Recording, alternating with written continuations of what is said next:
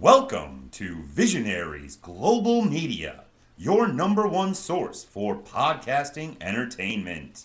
Good, bad, good, bad, good, bad, good.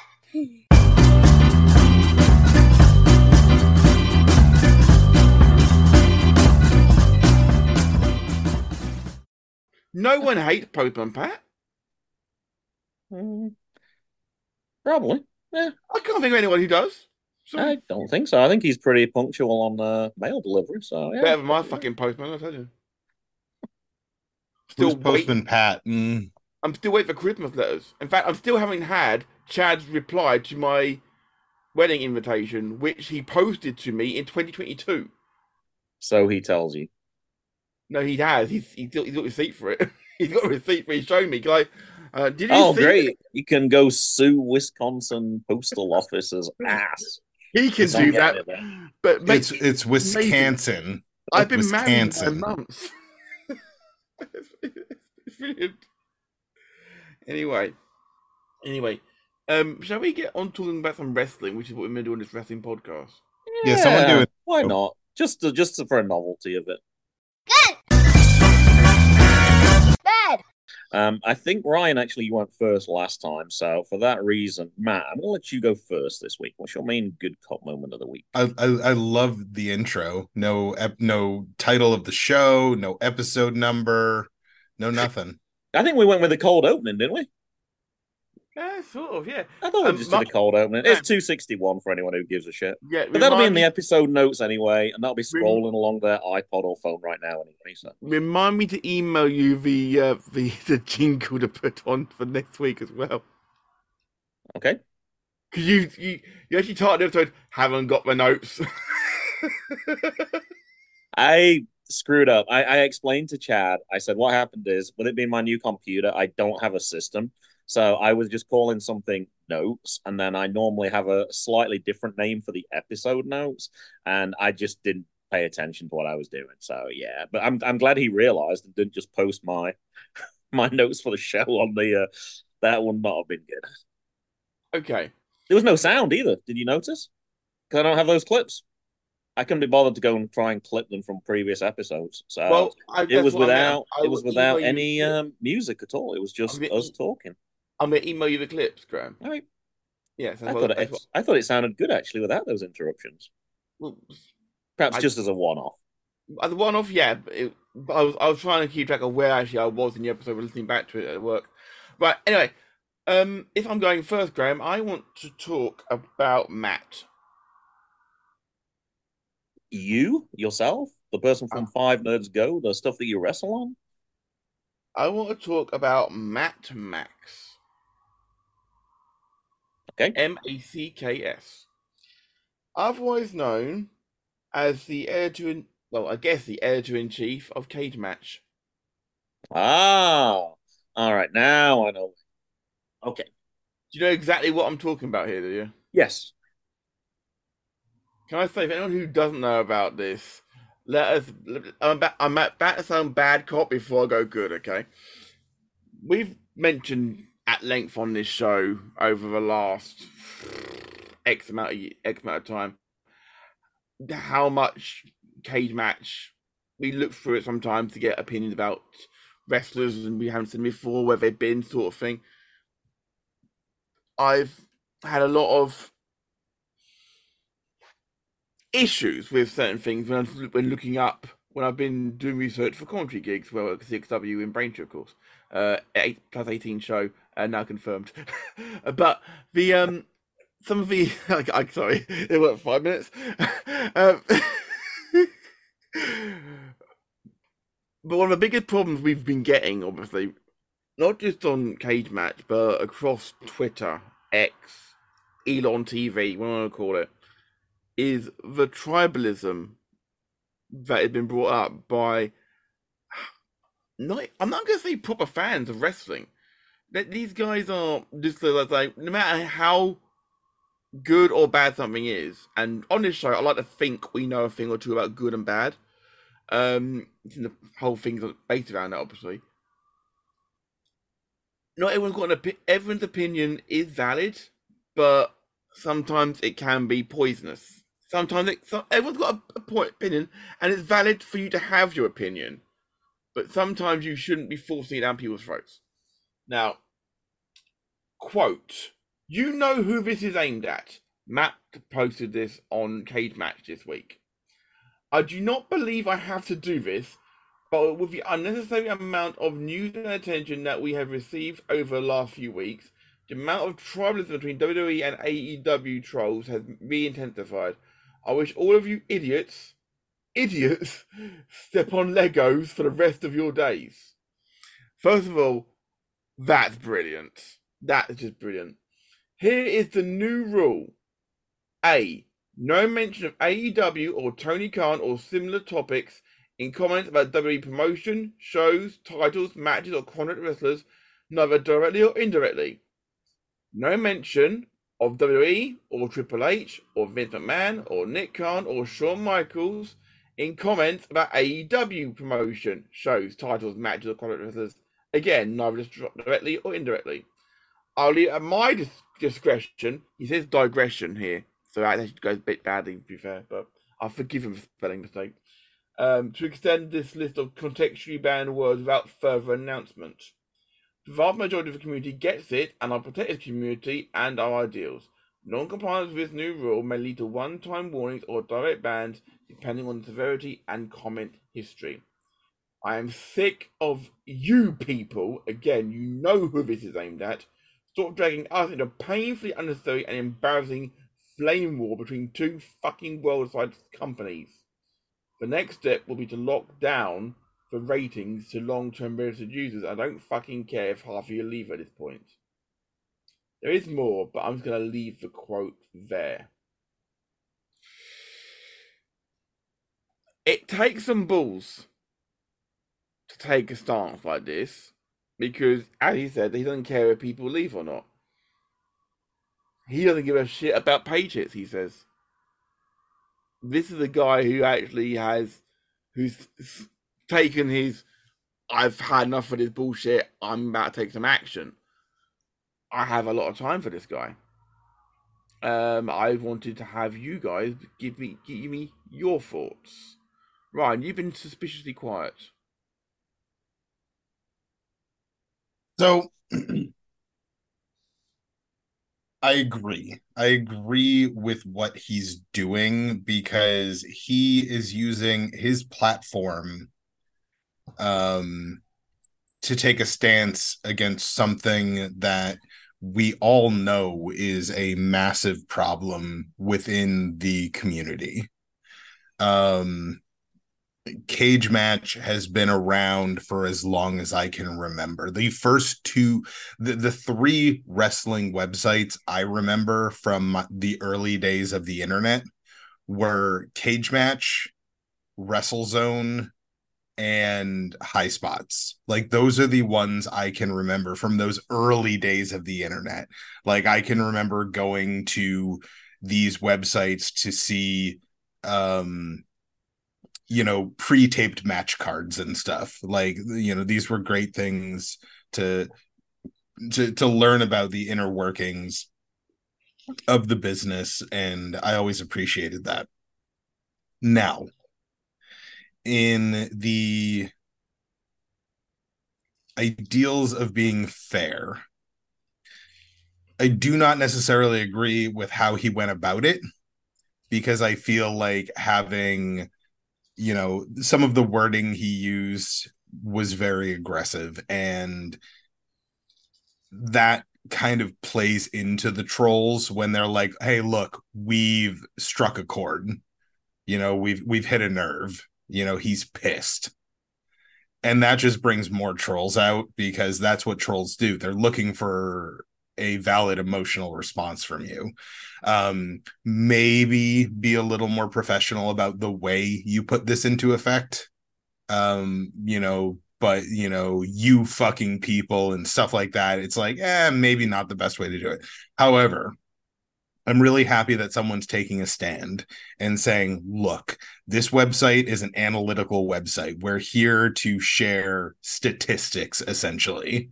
Who wrestled who on what show, how long was it, and what does the community think of the show from a match rating standpoint, or of the wrestler for a match rating standpoint, whatever it may be.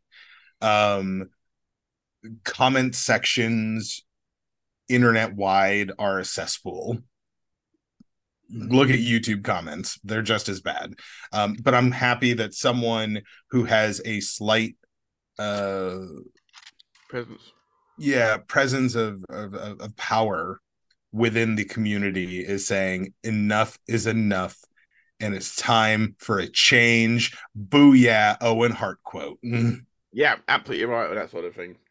I mean, it's not quite the same, but I mean, I'm not trying to plug something, I swear.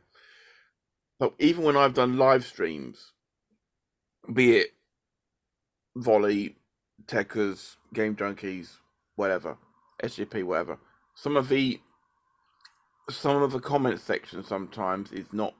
In the amount of time I've had to block bots and things like that, and some people coming. Someone came in on the Volley a few months back saying I was really hot. Could I have my number?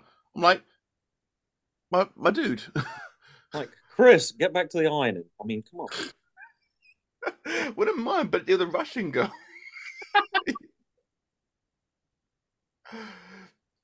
But I'm saying that's something quite light-hearted or something things, but it is so toxic. I mean, he literally says here, the last thing he says, he gave out warning for the Jinder Rollins match because people were commenting in the comment section about the match, just about WWE's AEW or themselves. They weren't talking about the match. And what I didn't know here is no money is made off this website by fans at all. In fact, the more people comment, the more bandwidth gets used, the more he has to pay each month. So technically, these trolls are costing him money. And when it costs someone money, that's when it starts to become a fucking problem. Because it's not helping. See, I think this is definitely, and like I said, Ryan said that this is one of the early ones he remembers. I don't go back as far as Ryan does in terms of wrestling websites, but this was like the first one for me. Because as I'm trying to do a podcast for the first time, having no idea what's going on, and even 5 years later, still not having an idea what's going on. It was invaluable to find out about wrestlers who I'd never heard of. Like, the only person I knew on that first show I went to was Sanjay Dutt. That was it. So to try and find out, like, who the hell are the Ugly Ducklings? Like, who is this Tim Donst guy? Like, to try and find out that story, and to try and find out who they'd fought in previous matches to try and make the story piece together. Like, it was invaluable, that website. Obviously, if it's been going back as long as that, then obviously this is something this must be a very time consuming. This is definitely something that he's obviously passionate about. I actually wonder, do we even need the comments? Like, if he was to suddenly say, you know what, I'm shutting comments off, like, on everything. This is just a statistical database, like Ryan said. I would still use it as just as much as what I do now. The only time that I think sometimes I like to use it for the ratings. I know the ratings people can be very tribal, as we've said, and they'll just go, well, you stink, so you're getting 0 stars. And, oh, this guy's the best person in the world. I'm giving you 10 stars without even seeing a match. Yeah, that sort of stuff happens, but you also tends to average out a little bit as well. If I'm looking at a show and I don't have time to watch the whole show, particularly an indie show, I might just want to find out what's the best match on that card. Sometimes that's kind of useful just to go there and see, if I'm going to invest 30 minutes, is this the one I should be watching, or is it one I can pass on? Absolutely. I have nothing else to add, to be fair. So, but I think it's kind of rare. I think we're all generally in agreement that we don't need those people making those comments. He's made a stand. Ryan, the only thing I slightly disagreed with you is about feeding the troll part of it. Like, I don't think that the people who are posting those comments are trying to get the attention of the owner of that website. I don't think that that's what they're trying to do. I think they're trying to annoy other people who use that website. So I think he can respond however he likes with that. But I understand what you're saying as a business owner, and I don't want to get to Tony Khan. Don't think you understand what I'm saying. Oh, probably I don't. In that case, then I don't. I thought you were saying you were saying that it was I understood what you were saying about him taking a more professional. He could have taken a more professional line. I agree with that part of it. But you said that it was you got him to react, which is what they wanted. I don't think that is what they want. I think they just want to annoy other No, wrestling that's fans. exactly what they want because he wasn't a target for the trolls. He reacted. Now he is. Because you'll notice a lot of people were talking about him on Twitter and talking about his response. That's what trolls like to do. When you that this is the whole thing I've been saying for years is these people who quote tweet trolls and say like LOL look at this idiot, they're not doing what they think they're doing. They're not bringing attention to this person's an idiot. They're giving this person the attention that they so desperately desire. And as soon as this guy commented on the way he did, he became a target for trolls. And again, this is what I've been seeing on Twitter. I've been seeing a lot of people like, oh, well, fucking cage match is a joke anyways, blah, blah, shit like that. And that's exactly what is going to happen based on his reaction. He is now going to become a target for troll. He's going to become the same way that people troll Meltzer and Cornette and all of these like larger than life figures within the community. He runs the risk of becoming that now because he quote unquote runs the rating website. That's my concern over it because that's just the way the internet works. Yeah, I don't think he's on the same level as those two people. No, Those two I'm not people are saying he deliberately is. controversial, which is why people do try and annoy them. I don't think that. I think the owner of that website, I think, is a little different to that. In the short term, do I think they're going to make comments? Absolutely, but I think that will quickly die down. Graham, if you don't mind me saying this right, I'm pretty sure you might actually agree with me. I'm not sure. Hopefully, you will. Unfortunately, Graham, you come, and I'm saying this with love. I mean it seriously. You come from an era where trolls weren't a thing. Oh, online. You can shut the fuck up. Online trolls? You didn't grow up with that, Graham. Shut the fuck up. Did you grow up with online trolls? I've been on the internet a lot longer than you have, buddy. Really? Wow. But you're whatever. You're way off base. Well, no, Graham, Granddad a much Graham more here who doesn't know how to. Oh, hold on, let me get my son down to help me switch my computer on. Hold on, how do we get that internet that thing? Graham, I'll say it in a little more of a different way, less patronizing way. You haven't spent as much time within fandoms on the internet. So like wrestling fandom on the internet, gaming fandom, anime, television movies, stuff like that. These deep fandoms and wrestling fans are really one of the top. If you get into these comment sections, you will see the most horrible. You've seen it on Twitter. I know you've been on Twitter. I remember when I used to need a CD to log into AOL and be part of their communities. So I think both of you guys are being a little patronizing right now. But no, I was definitely not part of DMV. We're not trying to be patronizing at all. No, literally not. You're being defensive. Part of gaming fandom. No, I was not part of those communities. No, I was not. But I have been part of communities for probably a lot longer than you guys have been. I don't know. I started using the internet pretty early. Just so you know, Graham, Ryan has the mute button. You don't. I do? If you want to mute, then go ahead. Oh, I do. Neat. You finally gave me permission to do stuff. Actually, you know what? I'm going to give Graham the button as well. Why not? No, but I'm literally not trying to be patronizing. This is something that in these really deep internet communities, this is just unfortunately the way it works. I'm not saying it's right. I'm not saying it's wrong. I'm saying this is what I've noticed on the GameSpot forums over the years, the WrestleZone forums over the years. You've been on Twitter. I could take it back further to 2000 to like 2000 in the ITV F1 chat room on their website. Fucking hell, the amount of trolls that were in there, Graham. I was 15. As soon as you show that you could potentially be a target, they will come after you. Now, and I agree with you. He's not on the level of Meltzer or Cornette but he is a prominent figure in wrestling he was just more of a quiet person. He was in the background. He's brought himself to the foreground, and that's a dangerous place to be. I mean, I had the worst podcast in professional wrestling podcast history, and I got trolls.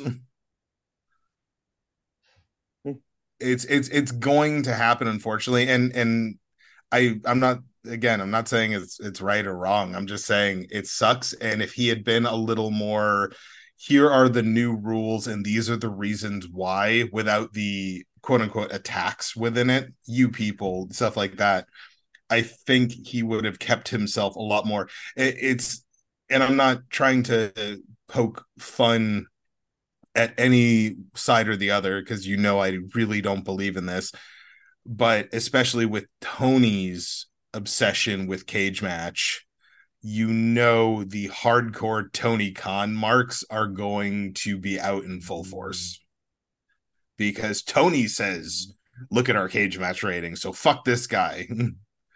I don't know. I think it's a risky move. I hope that everything we're saying doesn't come to fruition.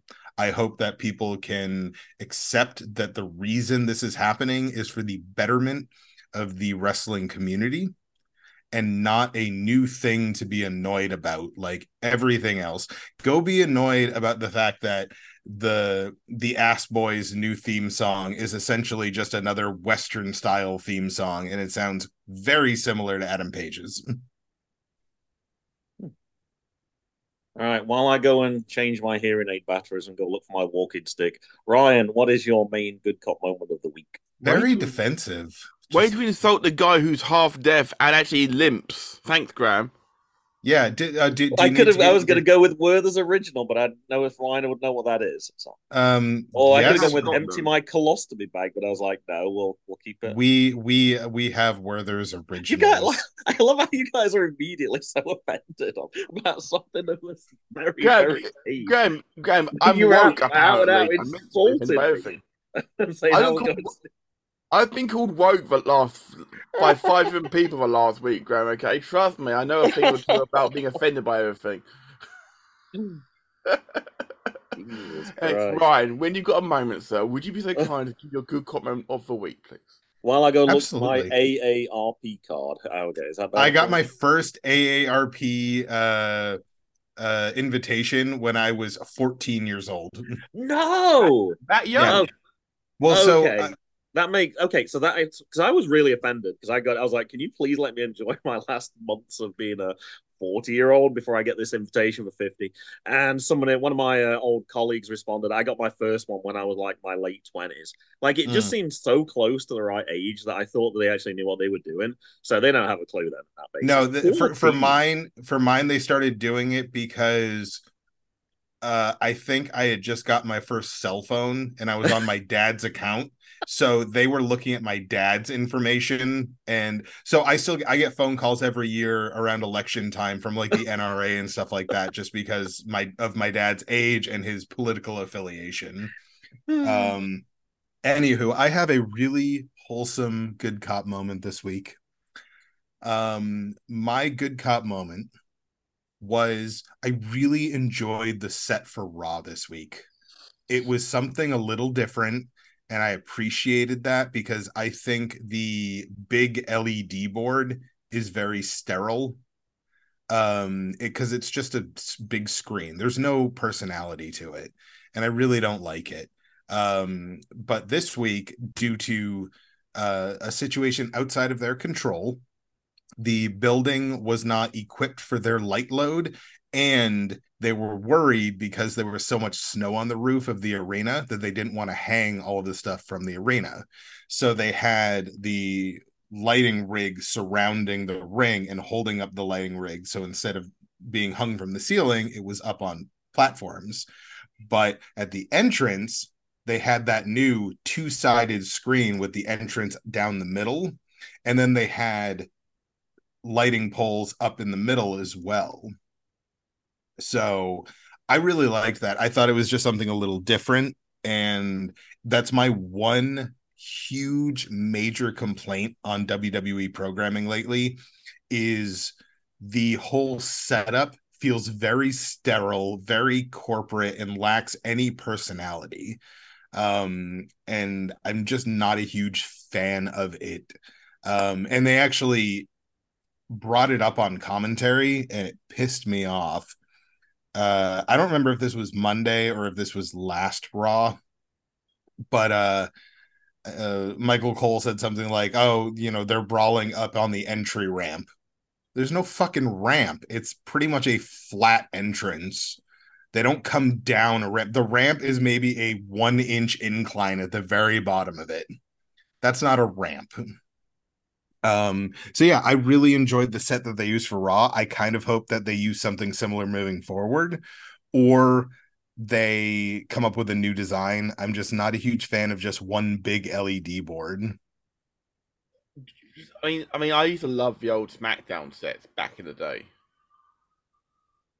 Do you remember them? Like they had the big oval. Yep, the oval entrance, the fist. I even liked the one when they first debuted on Fox, the cool like hexagonal entry coming out of the LED board. And then it went obviously to Thunderdome eventually, didn't it? Thunderdome actually didn't look too bad, and then they went back to this sterile sort of thing, as you mentioned, right? Do you? Graham won't remember this. I'm fully aware because he wasn't watching at the time.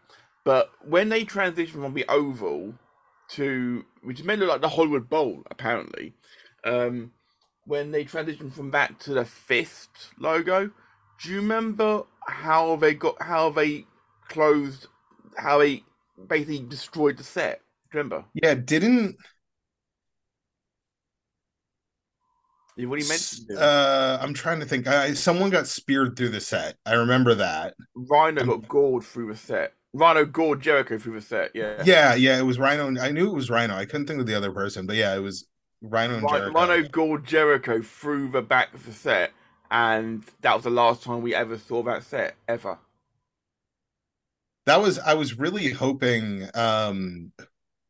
when AEW had mentioned that they were going to have a new look, like the show before that, I was like, yo, you're gonna have like a no holds barred match and you're gonna have them destroy the set.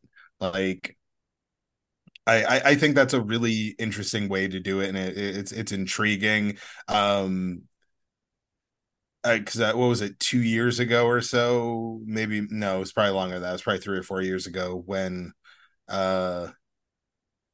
Braun Strowman put Cena through the stage or through the LED board. Yeah.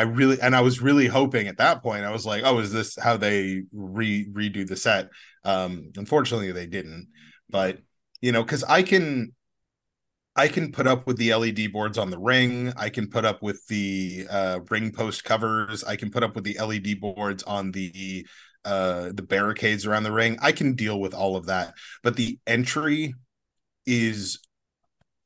it's such a part of their entrances when they do their entrances that having a good entry ramp, I think, is really important. And I think that's actually from a production value side of things. I think that's WWE's weakest point right now is they've got top of the line production values across the board because they've been doing it for so long. But then they've got this just very boring entrance. And it's not even like they're using the LED board to do like Titantron videos and stuff. It's just flashing colors with the person's name. Like, it's so boring. Yeah, it's boring is what it is. It's not. I love one of the reasons I love watching the old wrestling that I do. The stuff in the 90s that I've been going through is the entry videos are so well done. And they've got, clips, it's essentially a highlight reel for whoever's coming out. And I really enjoy that. And they've got personality to them, and it elevates the entrances to something more than just wrestler A is coming out to wrestle wrestler B. And I feel like that's how it is. And AEW to me took a step backwards with their new set, because they're doing something similar. It's just a bunch of LED boards, whereas they used to have the dual tunnels, and they had that weird chandelier thing in the middle. Like, there was a lot of personality to that set, and the new set, again, I feel like AEW is moving in a very sterile direction, like WWE. Um, and I I never did stage production. Like that's something I'm not trained in. I do not understand it. I know it takes a lot of work. But I feel like setting up a big LED board is not going to take that much less time than setting up some, you know, scaffolding that holds up a set. Like, because I feel like there's still scaffolding that's holding up that big LED board. Just make the LED board smaller and make the scaffolding more apparent, because that's what they did on Monday essentially. And I thought it looked really good. I thought it looked nice. I'm super excited for SmackDown tonight. See if they made any adjustments to the SmackDown set. Super excited about SmackDown in general because SmackDown's been a great show lately. So is Raw. But yeah, that little change on Raw just it added to my enjoyment in a different way than just a good match would. Is Ryan saying that he enjoyed the more Kevin Patrick? Was that what's increasing his enjoyment of SmackDown? Mute Kevin Patrick. Yeah, no, I like SmackDown because they've had really good matches. They've got some really good storylines, and they're utilizing everyone but Roman Reigns to tell a competent bloodline storyline that has nothing to do with Roman. I'm going to give you a viewpoint of somebody from not all of our generations at all. And I think this is slightly different from what you were discussing right there. And first of all, and I said to Matt, I was like, I didn't even notice there was any changes. Like, I'm really poor at picking up details like that. But the thing that he really likes on, and it's not just the pay per views, it seems to be on all the shows. You've got so we'll use Roman Reigns, even though he doesn't really appear very frequently. You'll see like the 100-foot tall CGI Roman Reigns, then you'll see the camera kind of twist around and that, and then it'll go to the stage of where he is. He loves things like that. That's the thing that sticks out for him. So I don't know if that's something that you're saying that's I don't know if that's the part. I don't think that's the part you're really saying is sterile, but no, that's I actually I'm not a huge he loves though. He makes a big deal about that. He's always like, "Whoa!" So from the eyes of a 9-year-old, like it's like the most amazing thing ever. Me, I just couldn't care. yeah, I'm not a huge get into fan. The ring and let's start wrestling. I'm not a huge fan of the augmented reality introductions. Though I will say on Raw this week, they added R-Truth to the Judgment Day ones, and he was holding up a sign that said "Live, Laugh, Love" on it. And I thought that was cute and entertaining. I really liked it. I'm not a huge fan of those though. I think some of them work pretty well. But then there are ones that are so unbelievably gaudy and over the top that I really don't like them. Bianca, the lips and the hair swinging around and stuff in the augmented reality, I'm really not a fan of it. I prefer, like, I feel like some of the best entrances lately, I think they might be moving away from that stuff because I feel like a lot of the new entrances lately don't have it. So if someone got a new theme song or just a new tag team or whatever, they're not having those. Like DIY. They don't have any of that stuff, and they have a new theme song, a new Tron, and everything. The one I will say I like to give you an idea of the ones I like and the ones I don't like. I like the minimalistic ones. Like I like Cody's, where it's just the American Nightmare logo, but it's not in front of the stage. It's almost like a WWE Championship, where they do the title belts kind of thing. It's just a little something right at the beginning of his entrance, and then the camera is focused on his entrance instead of stuff, things. Nobody needs that stuff and things. Yeah, so that doesn't really do it for me. But I can see why they do it, because kids like Mason are like, whoa, check this. Not Mason, Jackson are like, whoa, check out this shit. This is fucking crazy. Kid's got a mouth on him. You need to work on that. Okay. That was I didn't even were you in the room at the time? Man, I didn't know you could do a direct quote like that. That's oh yeah, a little spooky. Oh yeah, no, a little spooky. My main good cop moment kind of feels a little bit of a cheat to begin with, but it'll change in the end. We talked recently about the enjoyments of when you're sick. Like, obviously, the sickness part itself is not great, but when you're in your chair, there's not much that you can do. And the television is a perfect form of entertainment that time. And you can probably watch a little bit more wrestling than perhaps what you'd normally do. People always complain about they don't have enough time to watch it. Well, Similar theme this week, snow days. We haven't had snow days in Virginia in such a long time. We had Martin Luther King on Monday for our English listeners who might not be aware of that. We then had a snow day on Tuesday. We're recording on Friday as normal. And once again, we have another snow day. So, yeah, I've actually had the opportunity to watch a lot more wrestling than I would normally do. Been able to catch up on things. So I did not watch all of Monday Night Raw, but as soon as I got up Tuesday morning, I'm watching Raw. I got to watch some AEW highlights as well. I'd be amiss if I mentioned I didn't get to watch. I also got to watch the Ring of Honor show 47. That was on last night as well. I got to watch that this morning, so that was cool to see. But the main thing I want to talk about in this is last night around 8 o'clock. I was like, all right, what should I watch? Like, I know probably Impact's going to be on at that time, and there's probably a few things, but it seemed like the ideal opportunity to look to see what was on IWTV. So, anyway, I saw what the main event was for an organization out in Toronto. I think it's called Lucha Demand. I think that's what it's called. I'm not sure I actually wrote it down. I think it was called Lucha Demand. And I saw the main event. I was like, that sounds good enough for me. So anyway, tuned in. Missed the first match. First match was Archangel versus Wild Stallion. I'm not sure who those two people are. Second one was listed as Tim versus Kevin Blackwood. I haven't seen Kevin Blackwood in a long time. He used to stroll up to Nova Pro on a few different occasions. Versus the wrestler with probably the dullest name of all, Tim. The crowd were actually cheering and going, Tim, Tim. It actually turned out to be Tim, who was part of the Gym Nasty Boys, who used to appear at Nova Pro as well. So it was good. I hadn't seen him as a singles wrestler. I can't remember what his last name is, but anyway, they shortened that just down to Tim. Matt, you're looking open mouthed at me. Did you want to say something? No. Oh, okay. I thought I'd dropped the ball or something. We had Fred Dye versus Paragon. I didn't know the story behind that guy. It used to be Freddie, but now I guess he's gone heel, so he's Fred Eye. We had Seraphis versus Joey Janela. I then had to put Jackson to bed because it was around that time, so I kind of missed the end part. But I got to what I wanted to see, which was the main event.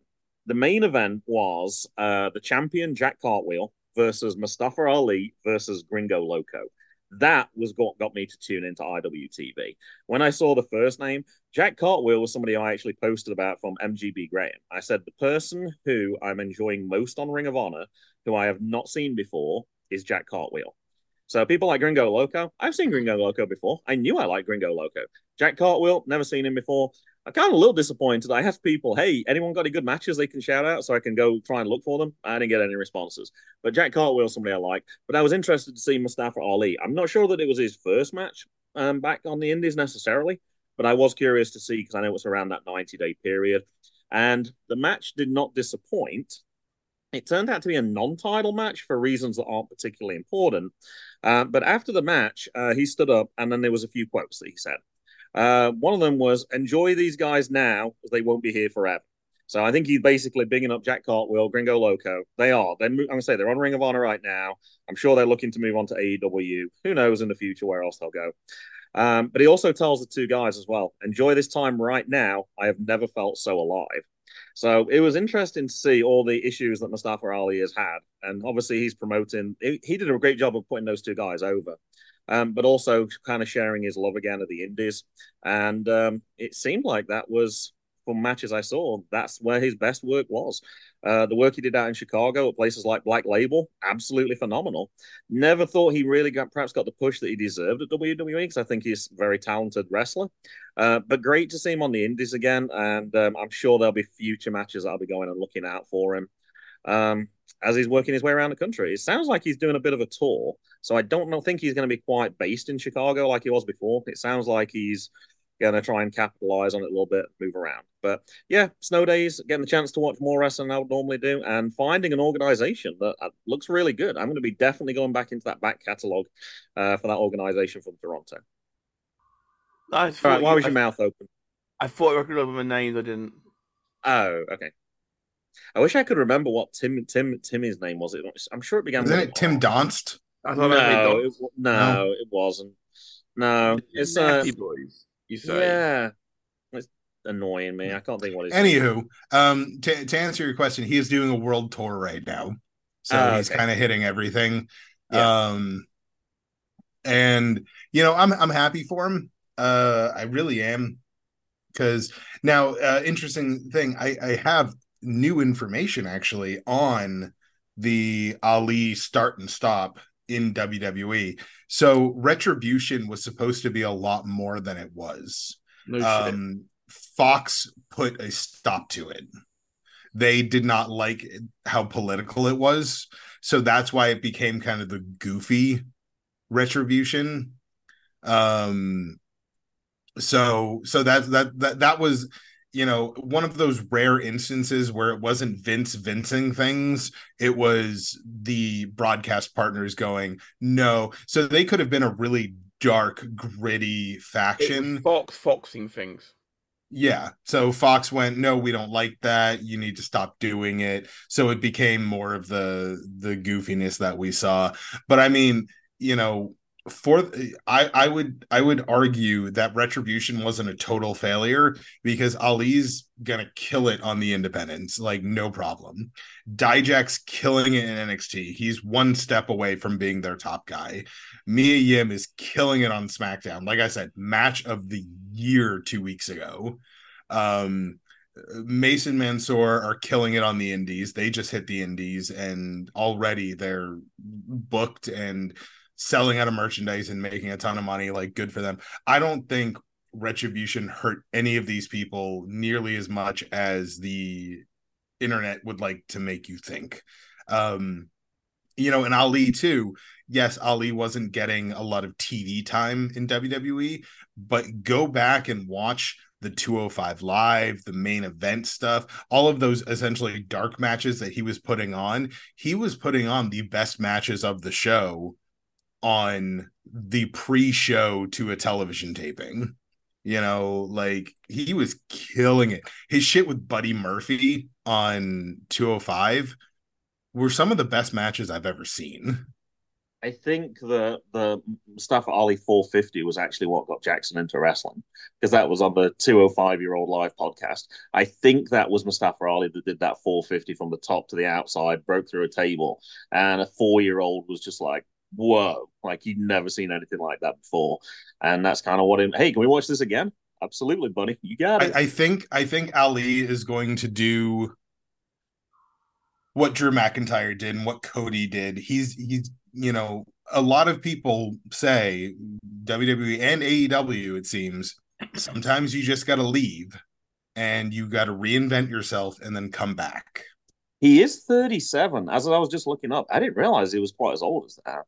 Like, I don't know. It's a little different with the story when Cody left and when Drew left. They were much younger than that. But Yeah, but I mean, Cody's so Cody was on for 6 years, and I think Cody is 37 or 38 right now.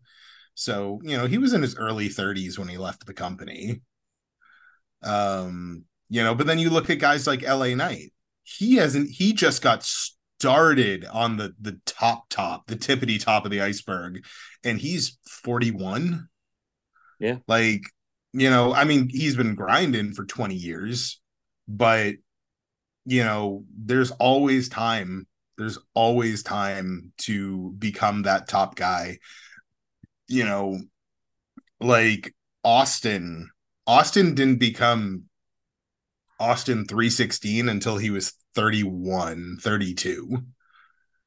Which puts his first WWF championship at 33, 34-ish. And then he's pretty much gone, like, because he gets hurt in what, late 99, 2000, and then he's pretty much gone until 2001. He has another small run and then he leaves. It's like age is very irrelevant because, Small run. Yeah, didn't he did the invasion angle. He did September. He did September 2000 until May 2003.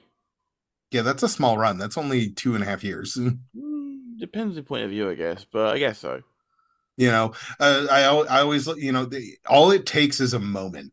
It really, all it takes is a moment in wrestling to solidify your legacy. And I think that someone like Ali can come back and do that. Look, I always like to say, look at Mick Foley. We all remember Foley's legendary legendary WWF run, he was really only active for 4 years within the company. Like, full-time active. He debuted in 1996, the night after WrestleMania, and by Royal Rumble 2000, he's technically retired. He does a couple more matches, then he comes back for the match with Randy, then he comes back for the match with Edge, and then he does a small run in TNA.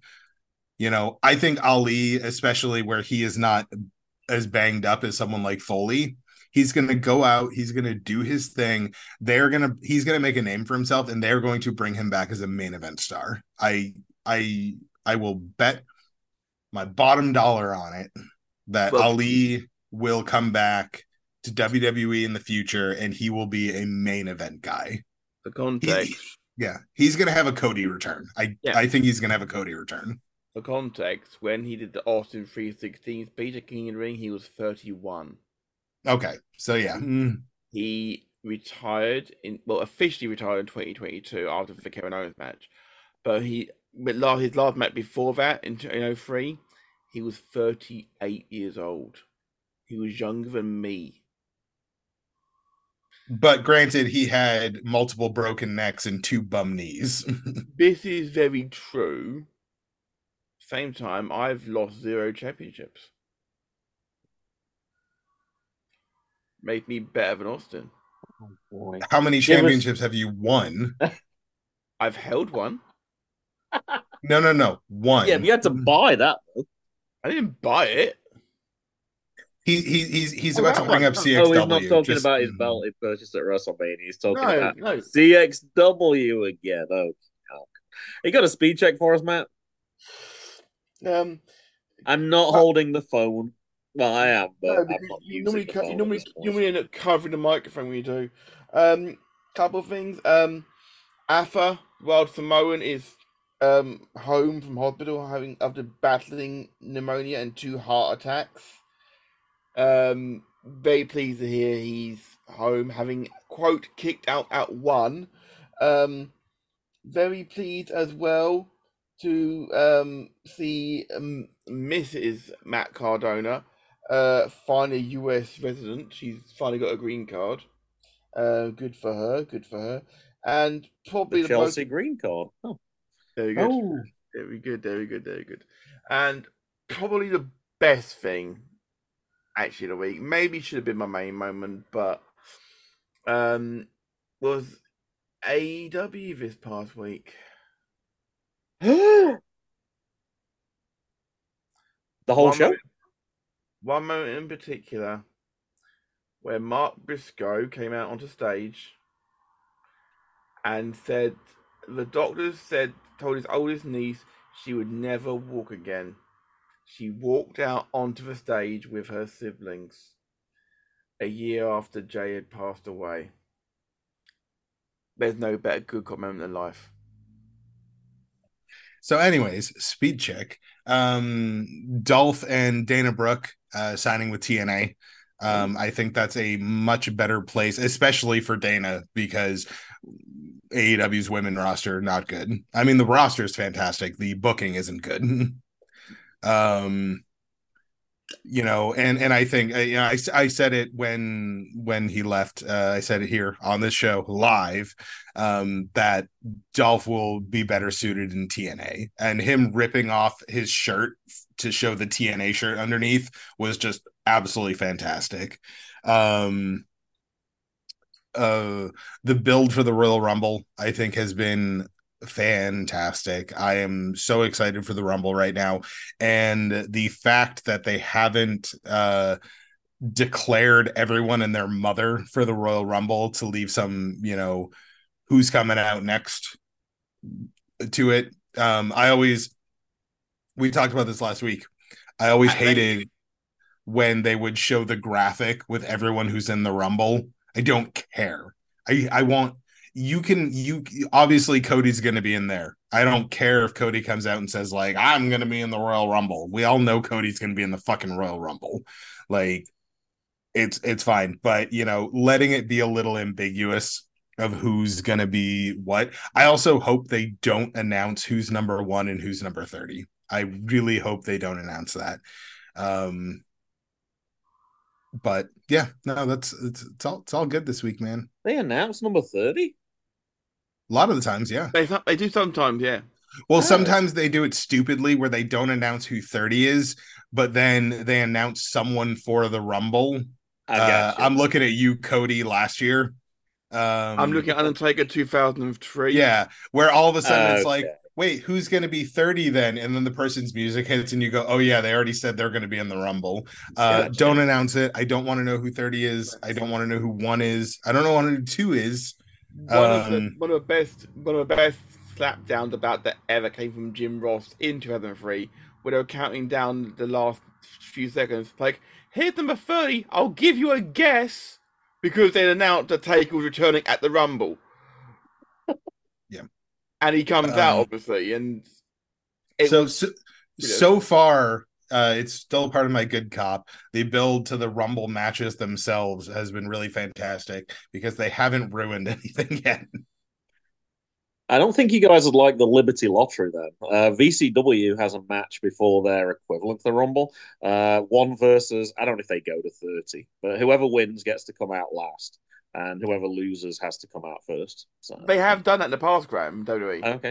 Many times. Yeah, and I could definitely accept that on an indie show a little more because you're less likely to get an active legend at the Elks Lodge or at the Masonic Temple, for example. That was where I saw Livid the Clown win the exactly. You're not likely to see Ron back in the day. Not likely to see Ron Simmons wander out, Graham, for example. Number 30, for example. Are you? Hacksaw was there when I was at Masonic Temple as well. Yeah, Temple as well. All right, my good speed is essentially just one thing, really. I watched 3 hours and 10 minutes of AEW this week. I think that might be more than I watched the whole of 2023. It started off with just 10 minutes. I watched Samoa Joe versus Hook. And after that finished, there was a video that said, here's 3 hours worth of Hook. So I decided to watch, and it made me. No, not doing that this week, Matt. Next week we'll do that. Now, I obviously knew that like Danhausen had associated himself with Hook, but I haven't really followed that story. Last time I was at AEW, around this time 2 years ago, was with Mason. Hook was like a big thing at that time. I think he'd only had 2 matches. And Tony comes out, it's like, who do you like us to bring out? And it was Hook was one of the people were going crazy for. So I'd not really followed that career at all. I thoroughly enjoyed it. My intention was, you know what, I'll probably watch an hour and then I'll probably be done with it. Or I'll watch an hour and then I'll come back to it. I watched the thing right through. It was, for me, it was awesome. There was lots of people who I didn't know he'd been with. I did see Danhausen again, so quite happy to see that. I did not know that he tagged with Orange Cassidy and Chris Statlander, so that was fun to see as well. Didn't know that he tagged with the Hardy Boys as well, who Ryan mentioned earlier. Still keeping it going 25 years later. Hey, I had great fun with it, so I kept on watching it, and I managed the whole 3 hours, and yeah, the joys of snow days again. It wasn't something I planned to watch, but it was one of those recommendations that I thoroughly enjoyed. All right, you guys posted some things in the DM, so it's probably negative knowing you guys. I haven't done anything. Thank you very much. All right, just one of you. Hi, Mr. Lewis. Thoughts on Hook then? Look what it says. Hook. It says Hook. Yeah, with many periods after it, as they say in America. Full stop. Yeah, full stop in England, but in America it's a period for some bizarre reason. Not quite sure why. That's what it's called. Word of everything. You know what? The Americans are the biggest trolls out there. Like, you come up with a word and then they go, we're going to change it. So we've got a perfectly good word, pavement, and they'll go, nope, let's call it sidewalk. Yeah, you. I'm pointing at you, Ryan. Americans are the biggest trolls out. We haven't got time to go through the rights and wrongs of the English language, all right? Because there's a lot of bad things that we've done, Graham, and blame America for. Okay, which is not fair. For example, soccer is an English word which America adopted. We can't blame America for soccer, okay? It's true. Language evolves, and it's gone to the And correct word devolves now. as well, Graham. For example, when I was growing up, it's "Hey, how are you?" Now it's "In it blood." Can I stab you one, you fucking prick? It's getting a little rough around clock. Well, the next time I'm in England at a fancy dinner, I better make sure I say hello properly. Jeez. Cut the right, being thrown out the Ritz.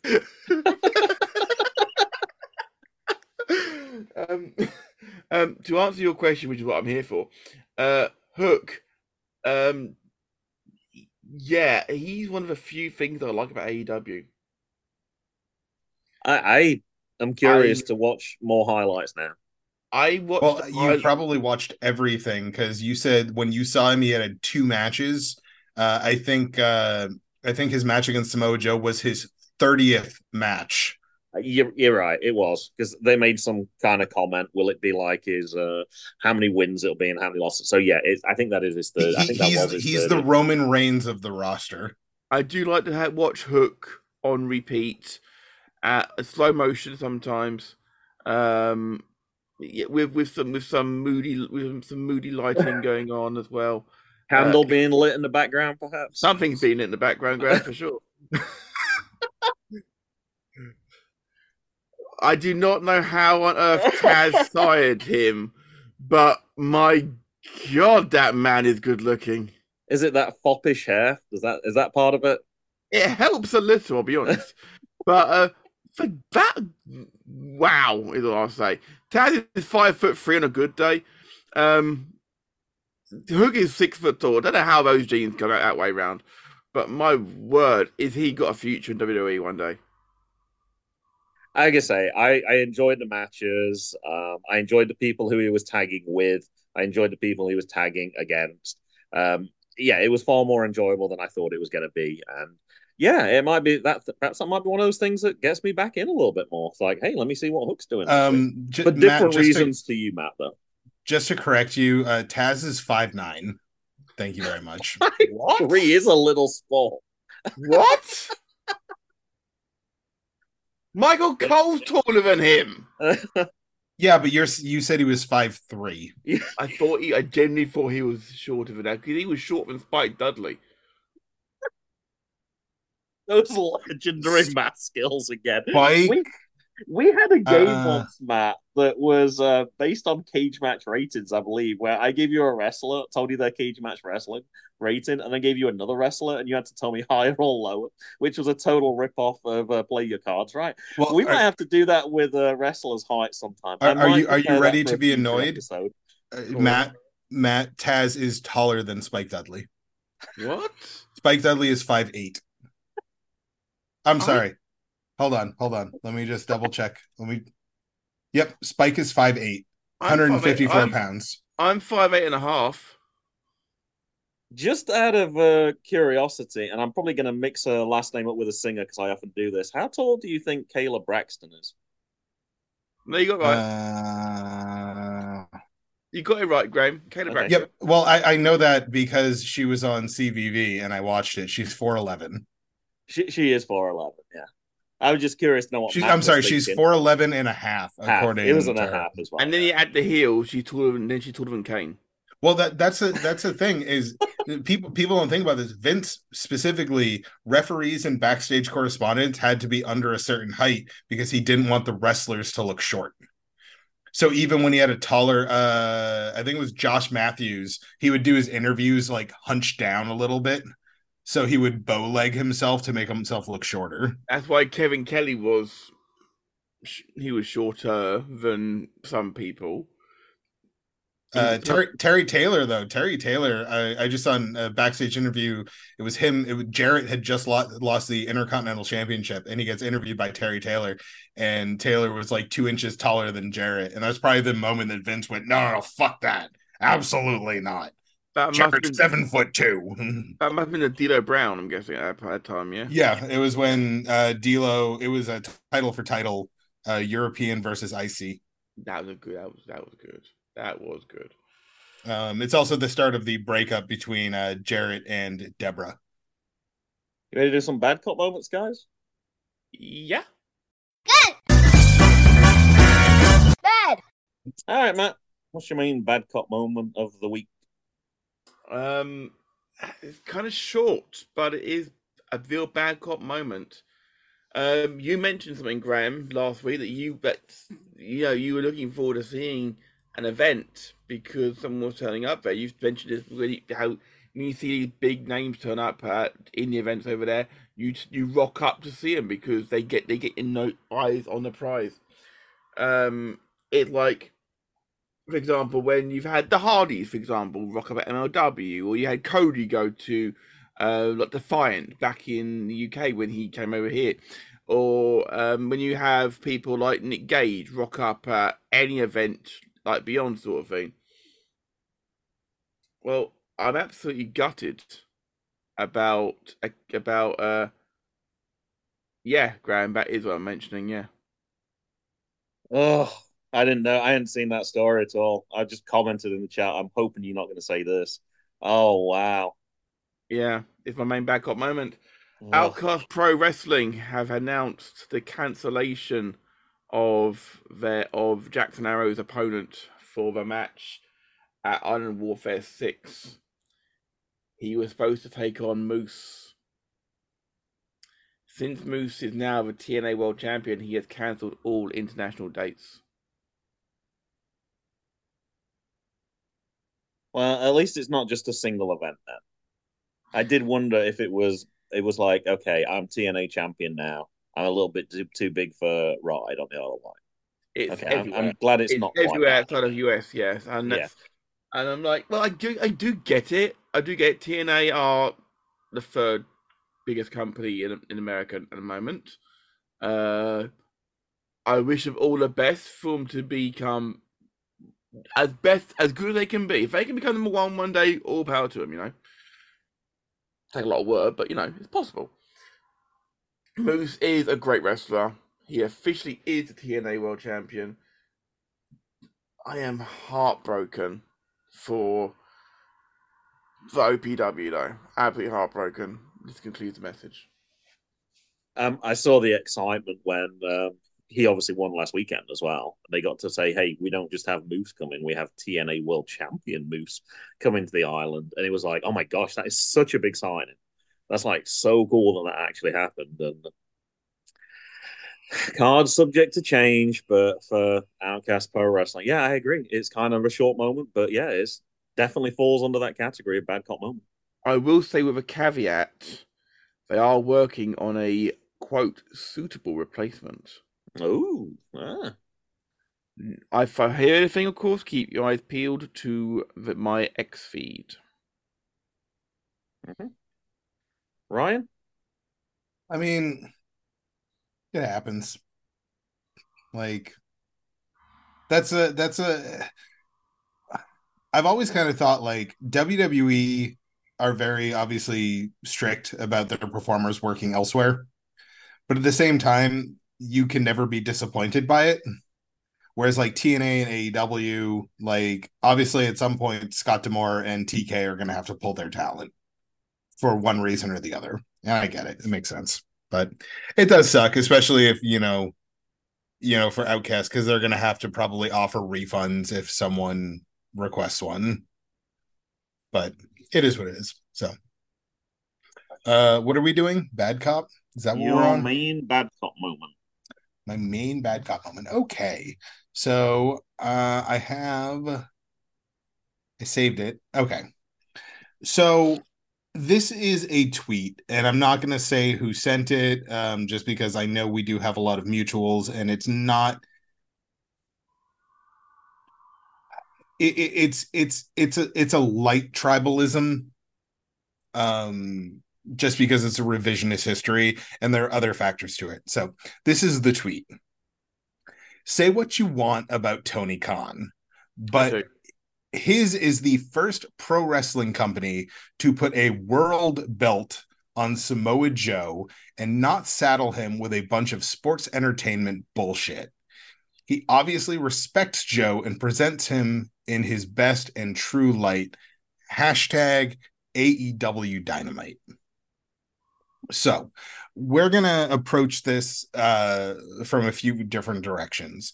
First and foremost, the reason I saw this tweet is because it was quote tweeted by Disco Fever himself, Disco Inferno. And I saw that because a mutual of mine who doesn't understand that if you want these people to go away, you need to not interact them, was talking shit to Disco Inferno. So that's bad cop number one. Just if you want him to go away, stop interacting with him because all you're doing is feeding his ego. Bad cop moment number two.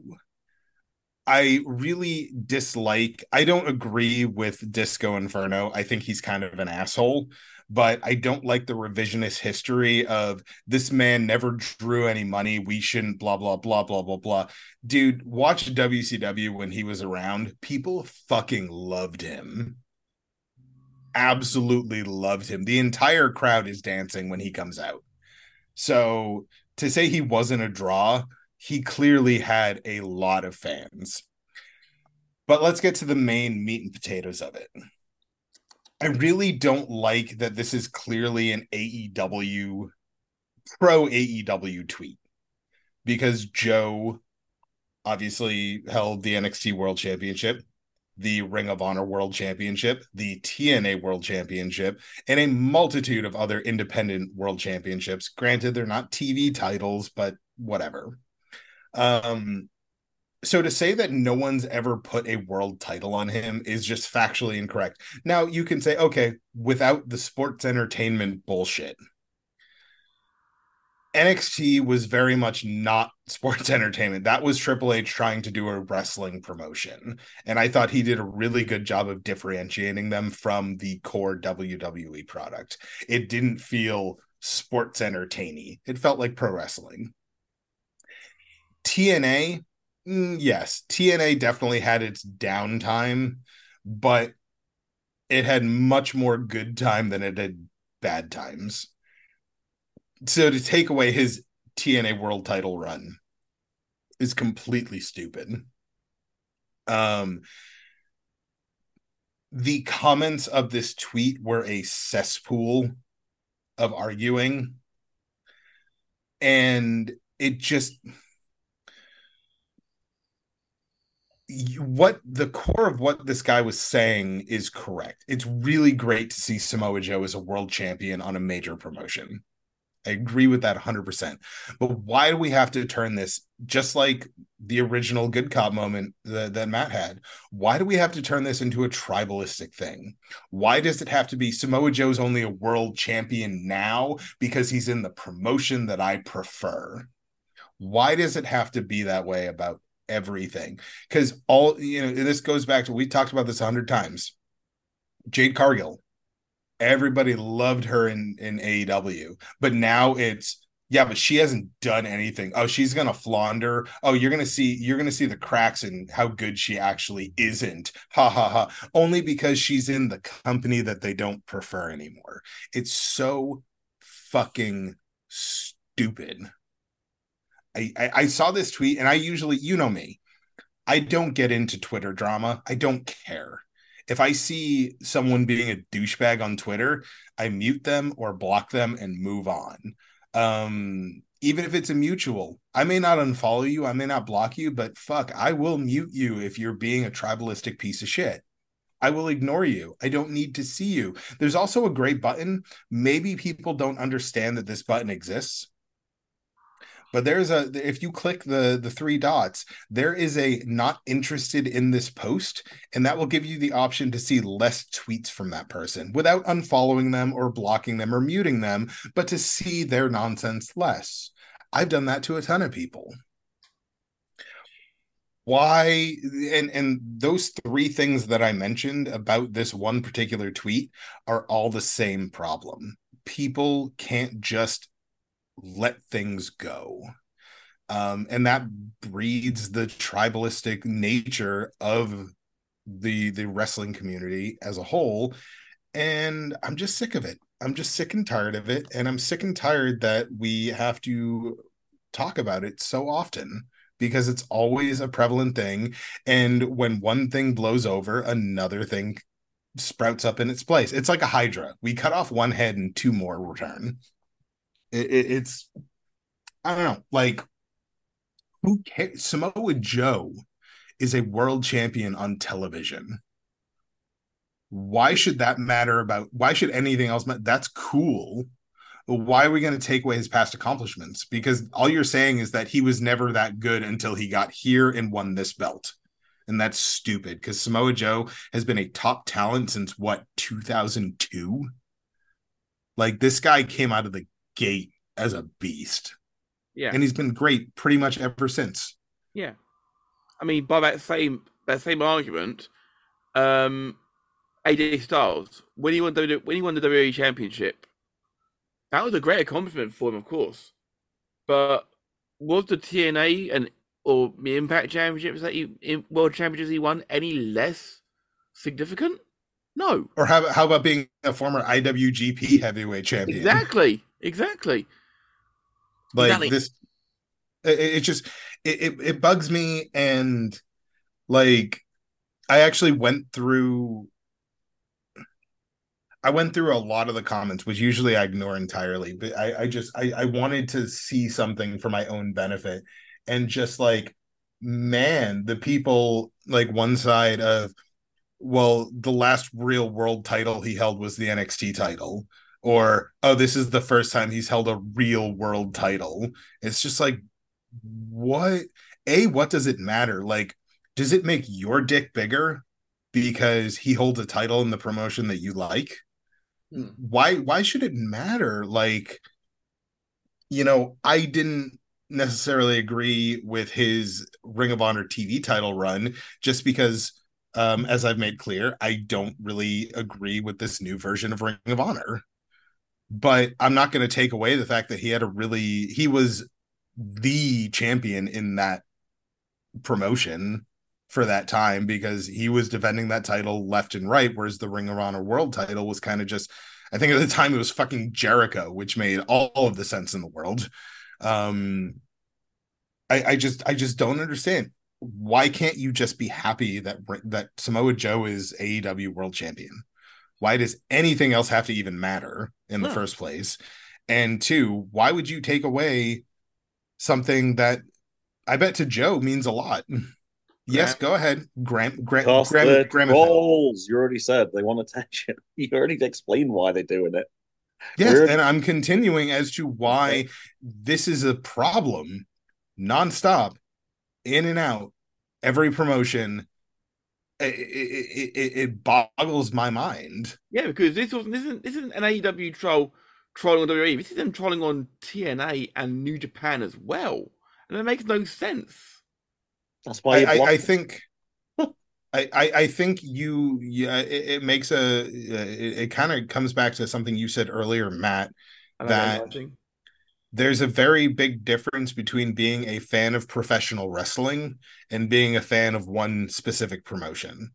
There's two very, very different things. I like wrestling. I can find entertainment value in everything that I watch, from an indie show to a WWE show to a TNA show to an AEW show to a New Japan show. I can find something to entertain myself because I like wrestling. I just do. And I've been that way since I was a kid. I didn't understand the whole WCW versus WWF thing. I didn't get it because I watched both. And I was like, I'll admit, I preferred WCW. I really did. I just like that style of wrestling more. Matches were longer. They were more technical. I appreciated that a little bit more. But I wasn't going to school and telling people they were, hard F-bombs because they watched WWF instead of WCW. I didn't understand it. I didn't get it. I enjoyed both. There's a reason we had a VCR. I could tape one and watch the other.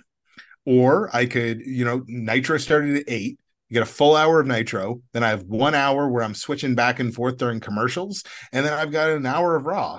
Like, What's the problem? There's no reason you can't watch both. And if you don't, just shut up. Just shut up. Nobody cares. Except for you other I'm trying to think of a good insult. Prepubescent cucks. If you want to complain, all you guys can go in a corner somewhere. Jackson's Klaus. And he had to go at the cage match person referring to people as idiots. I'm not a prominent member in the wrestling community. I do not run a website. I'm on the 458,000th ranked podcast. That's way too high. That's for our too 12 listeners. We're at 4 places from last week, then, Graham. Excellent. I am nobody. I can say what I want. You are somebody. You are Ryan, and we love you. Yeah, that guy sucks. We did actually receive some praise this week from the Chat Grapple and Cheap Pops podcast. Snow Day's not good just for catching up on wrestling, but also catching up on podcasts as well. And we were given as an example of virtuosity on the internet, which might be a little over the top, but it was. I missed that. We were mentioned in the same breath as Bishop. About 1 hour and 3 minutes in, Matt, if you wanted to. I'll be listening to that after the show then. Thank you. Mind you, also this week, me and Chris agreed on something. Wow. It's on Twitter in writing. Yeah. Pigs. I believe I was also praised for my minder joke. You were indeed. It's called a throwback. I was actually thinking UTT Rob might appreciate the mention of Terry Taylor earlier as well. I only know that name from listening to the UTT podcast. I am not familiar with that person at all, but it's a name that frequently used to appear a few years ago. Now, for my main bad cop moment, of course, it should be about two hypocritical podcasters who say, enjoy what wrestling you like. And then when you enjoy what wrestling you like, they mock you for it. But I'm not going to go down that way. Oh, no, hold on. I'm trying to be as positive Hold on. No, I muted him. So, anyways, this person was specifically attacking other people. Read the comments. Go find the tweet, you little piece of shit. I would like to just mention that at no point have I ever said, don't watch it. I've never said... The tribalism on this podcast is ridiculous. I've never said don't go and watch it. Okay? What I'm saying is that when's the last time a Ring of Honor championship was defended or changed hands on Ring of Honor? I thought this was my main bad cop. Yeah, you're going to come at me. You're going to come at me before you start it. I'm going to come back at you now. Okay? The answer, Graham, is 2021 before Tony Khan bought the fucking company. Ring of Honor died on March 2nd, 2022, when Tony Khan announced that he had purchased it. Yeah. Otherwise, it changed hands always exclusively on AEW TV. So you're paying for nothing, Graham. Anyway, continue. As I said, because you mentioned, you should have watched AEW because you could have seen this match. It was on the Ring of Honor show. I got to see it as well. It's all good. I could have mentioned in my good cop moments how good El Ico del Kingo versus Action Andretti was as well. That was for the TV championship, I believe. Sorry, no, that was not the TV championship. I apologize. It was just one of those matches. Actually, I don't know if you noticed, Matt. I meant to ask you about this. We're going way off time, but fine. We're both on snow days anyway, so it doesn't really matter. We're doing different things today. Are you familiar with the current Ring of Honor TV title holder? I'm forgetting his last name. It's somebody Fletcher. Is it Kyle Fletcher? Yeah. Are you familiar with that wrestler, Matt? Maybe not by that name, but go on. He's one half of Aussie Open. We saw him on the match on the same day as WrestleMania. It was the show that we went to see, where we went to see the Ugly Ducklings. Aussie Open were at that show, because I remember at the time, Aussie Open are kind of a big thing. And 5 years later, it's a top. Anyway, I just wondered if you made that connection at all, but I hadn't until it was a couple of weeks into that show. Anyway, that's my main bad cop moment this week. I was trying to be civil, but I just couldn't resist a joke, so I brought that on myself. I apologize. Decorum, I'll get back. I didn't really want to do anything bad. So the main bad cop moment of the week is going to be about pain, but I'm going to take this in a completely different way. This was actually one of my good cop moments to begin with. This is a podcast from Maven, and it was which WWE finishers are the most painful. Now, I know this is a question that the boys have asked multiple times, like, does that really hurt? And it's, I'm not a wrestler at all. I have no freaking idea. All I know is that coup de grace looks absolutely ridiculous. I don't know how anyone can take that. To me, that looks like the most painful thing. The scientist in me thinks about force, thinks about surface area. Like you put in all that weight in just a tiny little bit on the feet in an area that would be sensitive. To me, that looks like it's pretty painful. For everything else, I don't know. Anyway, the list that he had was kind of interesting, and it kind of surprised me as well. It basically had 5 categories. The top one was the most painful moves, in his opinion. One of them was the Batista bomb, which I could see why that would be on there for sure. The one that really surprised me was the frog splash. I assumed that would be like really low down on the list. Like as you're moving sideways, like you kind of spread your weight over an area. That really surprised me that that was on that list. Things that had no pain were the RKO, the leg drop, the Swanton bomb, and the stunner. The tombstone was listed as noticeable, but it wasn't particularly bad. But I just found it really interesting to hear from a wrestler's perspective what those moves are. And I think it might be one I'll share with Jackson. But I'm going to end my time because I actually have something I'd like you guys to talk about. I'm going to give my time away. Matt, I would like you to rate the submission moves that Mason gave to you about 5 years ago on a similar scale. And Ryan, I know that you do have some wrestling training. I'm very interested to hear your opinions as well about what things hurt, what things don't hurt. And I think I'm most interested in what things do you think that do not hurt that actually really hurt a lot, and what things do you think would really hurt a lot that actually don't hurt at all? Well, Ah, I think I have taken all of those moves, Graham. okay. Oh well, go ahead. You can do the same thing then. So if you want to read them off, Graham, I will happily give my opinion at the same time. Well, I Frog could Splash if you. doesn't Yeah. Okay. surprise. I would say Frog Splash doesn't surprise me at all. Because when I think Frog Splash, anyone I can remember, and Ryan probably agree with me here, is RVD frog splashing off the top of the elimination chamber onto Triple H's throat, Well, knee that first. would hurt. That would definitely hurt. That's all I remember. Frog Splash wise. Don't remember any of Eddie's. Don't remember any of Ray's or Chavo's. That's the one I fucking remember. Bloody hell. That's a very specific one, a frog splash. Because it nearly ended Triple H's career. Of course. And they were the first 2 in. Eek. Triple H to go through the whole match, unable to breathe.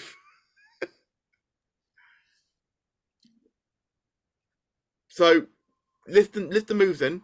Oh, okay. Other ones, the ones that they said were most painful was the frog splash and the Batista bomb. That's kind of specific, a Batista bomb. Right, do you want to go first, bud? I've never taken a power bomb, so I have no idea. And also, Matt, have you taken these in ring? Not in ring, but I have taken In his living room with his brother. And are you On the trained beach. in any way to know how to break your fall? No, on the last cut. I took them on the beach. Okay. Maven did talk about the training that for some reasons why they're not so painful for him because they train you how to dissipate learn how to force fall, and things like yeah. that. So yeah. And so before I ever stepped foot into a wrestling ring, I did judo for many, many, many years because it was a recommendation of if you want to learn how to wrestle, you should take judo because they teach you how to fall and they teach you submissions. So you already have something in your back pocket going into it. So I've never taken, and a lot of these moves that I may not have taken in a wrestling ring, I've probably taken in judo because they are similar sports. Just one is competitive and one is scripted. The ones that had no pain were the RKO, the leg drop, the Swanton bomb, and the stunner. The Swanton bomb did not surprise me because it's like a glancing blow, so I could kind of see why that would be on that list. It shouldn't be a glancing blow at the thing. Well, that's how it appears as I'm watching it. it's meant to land back first on the chest, not the air out. That's how it's meant to be. Jeff Yeah. always That fucks it would up. freaking hurt, though. Jeff I'm always sure fucks that's it why up. they do a glancing blow. So Have you never seen? Have you never seen KO's version? so from the stunner standpoint, I understand because you are holding on to the opponent. So they're holding your head, you're holding onto their arms or something, and then you're really just dropping down to your knees. So you're controlling how your weight is distributing. Yeah, usually like So if anything, I could say a stunner, if you don't have knee pads on, kind of hurts. It hurts your knees. But if you're geared up, yeah, I can agree with that. It's not too bad. yeah, an RKO, but Unless you're Vince McMahon and you just take it neck first. yeah, idiot. The first stunner, yeah, terrible idea. But the RKO is literally grip gently and then it's not gentle, but on the way down sort of thing. It's fine. It's a neck breaker. Any move like the RKO where Randy's technically not doing anything. Randy's just making a motion. It's just like when someone takes a boot in the corner, like someone runs toward someone in the corner and they put the boot up. The person in the corner is doing nothing. The person who's running toward them is controlling that move. They're controlling how hard they get hit, where they get hit. Um, and I think any sort of cutter or stunner is very similar to that. Yeah, agreed. Agreed. The last one on the list, I put it of note, and I forgot to add a side note to it. It also said the severity of the move also depended on the safety of the person you were working with as well. So the tombstone, he said that the Undertaker told him, "Look, you just got to hold on to me as tight as you can, and if you can do that, then you'll be just fine." So that one was listed as not bad, but he said that was because the Undertaker was so good in taking control of all that. But you had to put trust in him because otherwise you could end up with broken neck easily enough. Yeah, I can see that. I've never taken a pile driver either. I always refuse. I've I have taken pile drivers, but more than And more. boy, can you tell. I used to be 6'2". I took more of the Cactus Jack one, so the pulling pile driver. So at no point was I actually head first on the ground. It was I literally just rolled over like roly poly sort of thing. Because we weren't completely stupid growing up. I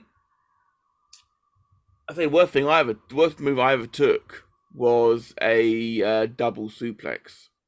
Actually, bearing in mind my mates were both 6 foot plus, and they got me up and over and down onto the beach. Bang! I asked for decorum. That is not a finisher.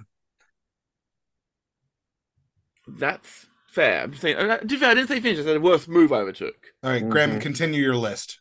Yes. That was it. There were other Okay. ones on, but I just took out the. It's not a particularly long video. I think it's only about 10 to 15 minutes. There were other ones mentioned, but you can see him kind of moving them to where he ranks them on the scale 1 to 5. But I was interested in the extremes, and I was interested in stories that you guys had to tell. To be honest, Yeah, I mean, I will agree. Anything I've ever taken off of the top rope tends to hurt. So frog splashes, top rope leg drops. I had one guy do the Harlem Hangover, and he landed pretty much like who was it? I can't remember. Booker landed on someone, and he landed like thigh first directly on their face. Oh no, it wasn't Booker. It was I think it was Too Cold Scorpio who did it. But anyway, it was brutal. I took one of those and same thing. It was like thigh to the face kind of thing. So it was just full body weight down on the side of my face. That sucked. See, part of the list also it was based on who Maven faced as well. So True. you weren't going to see like the coup de grace that I talked about because he was long gone before Finn Balor was in the company. So it was based on people who he'd wrestled as well. So that was part of the list too. Yeah. But yeah, if you ever want to pass off the information to Mason or Jackson, the ring hurts. Period. Full stop. The wrestling ring. Yes, Just when you hit landing, it, just landing on the when you wrestling hit ring. it's. I mean, obviously, it depends on the ring, and depends on the quality of the padding that's on the Sure. ring. Yeah, it's just wood. But yeah, it's very similar. You know, if I were stand on a folding chair and then flat back, fall backwards onto athletic mats. Yeah, not fun. Not Yeah, fun. I it's do know though that he knows that the hardest part of the ring is not particularly that hard though, because I remember we could get up to the side once, and I remember him touching it, and he was like, "Oh, well, that's but not here's the thing: it doesn't give though. The middle okay." of the ring, so it's boards, but the boards are on metal bars that Yeah. go back and forth, and the bars don't touch each other. So when you bump, that's what's making the sound, is those bars are bending and hitting each other. So the ring does give, and it doesn't give on the apron because that's Okay. where the ends of the boards are. It is the hardest bumping part of the ring. The hardest Okay. part of the ring is taking the post because you're just flying into a metal pole. That's just my take. Let me twist my main bad cop moment into a good cop moment, then, Graham, shall I? Okay. Because in the last 30 minutes, it's been announced who replacement is for Oh. Moose. Oh, okay. Who is it? Zach Zodiac. Oh, okay. Zach All Knight. right. Zach Knight is back in the Yeah. UK, and he just happens to be available that day. Wow. He That's a will be stroke of luck. That's good. one-on-one with Jackson Arrow. Nice. Nice. That's going to be a great. I've of course had the privilege of seeing him in a triple threat together, but never Uh-huh. one-on-one. So Ride Isle of Wight, you are in for a treat. Definitely. All right. What about your speed check then? I'm going to keep it again short and sweet, Graham. There's Well, been as you only have 90 seconds, that's probably a good idea. there have been lots of little bits of pieces of bad wise. For example, I don't like the new names Matthew and Nicholas for the Young Bucks. They're not going by the Young Bucks anymore. They go by Matthew and Nicholas. I mean, seriously, come on. All you need to do is Thomas and Nicholas, and then maybe R-Truth can sue. Not liking the people already being tribalistic over Okada, where he's going to go. Let the man make his own mind up, for fuck's sake. Seriously, he'll go where he wants to go. Okay, trust me. No marks out there are going to sway his opinion. Apart from maybe not to go on the internet ever again. Tony Storm's promo while sitting on Luther's shoulders. As good as it wasn't the first person to do it. I seem to remember somebody who just recently retired from wrestling doing it first. That would be Mr. Logan Easton LaRoe. And did it way better, in my personal opinion. And I'm Bobby just Shields' shoulders, I believe. indeed, and I'm going to conclude, Graham, with by talking about by mentioning the last bad comment is that Paris is not promoting anymore. Huh? Next 2 weeks, Oh, Paris is not promoting, Graham, because Any more implies that it's because forever. forever. Yeah. because because of this little man. Yeah. Good first name. Yeah. My Yes, youngest son approved. Yep. yes. Yeah, His name, definitely a bad cop moment right there. yeah, his name, of course, is JJ Yep. Jackson James Paris. I approve as well. My middle name, of course, and I knew that you'd approve because it's the name of your boy. I saw that this morning, and Rumor yeah. has it that he has been named after your son. Either that or Jackson Arrow, one of the two. That yeah, that sounds more plausible for sure. Ryan, your speed check for Bad Cop, if you have any, sir. This is sacrilegious, and I'm so sorry. I feel that what I'm about to say goes against everything I believe in morally, emotionally. I really, really hate Dana Brooks' new name. I just don't like it.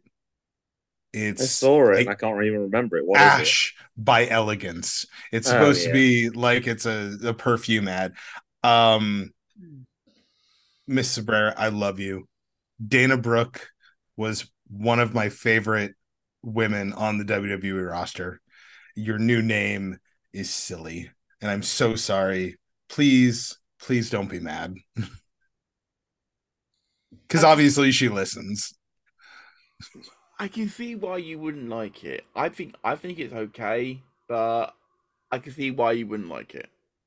I can't That's say not deep normal. Brook. Like I was hoping it was going to be Dana something or something Brooke, so I could still say like, oh, it's yo A Brooks coming out if she was Ashley Brooke now or something. Yeah, I don't know. It's fine. I actually the main bad cut part of this is I did not recognize her when she came out in TNA. Mm. It's she looks so different. Like I don't know what it is. Maybe it's just because I can see clearly for the first time in many years. I just didn't recognize her. I was like, who the fuck? And they're like Ash by Elegance. I was like, is that Dana Brooke? What? Because like obviously I know Dolph Ziggler's real name, and I know her real name is Ashley, but it took a second to really click. I just didn't recognize her. Again though, I am happy she's signed with TNA. I think that's a better place for her because TNA arguably has the best main roster women's division.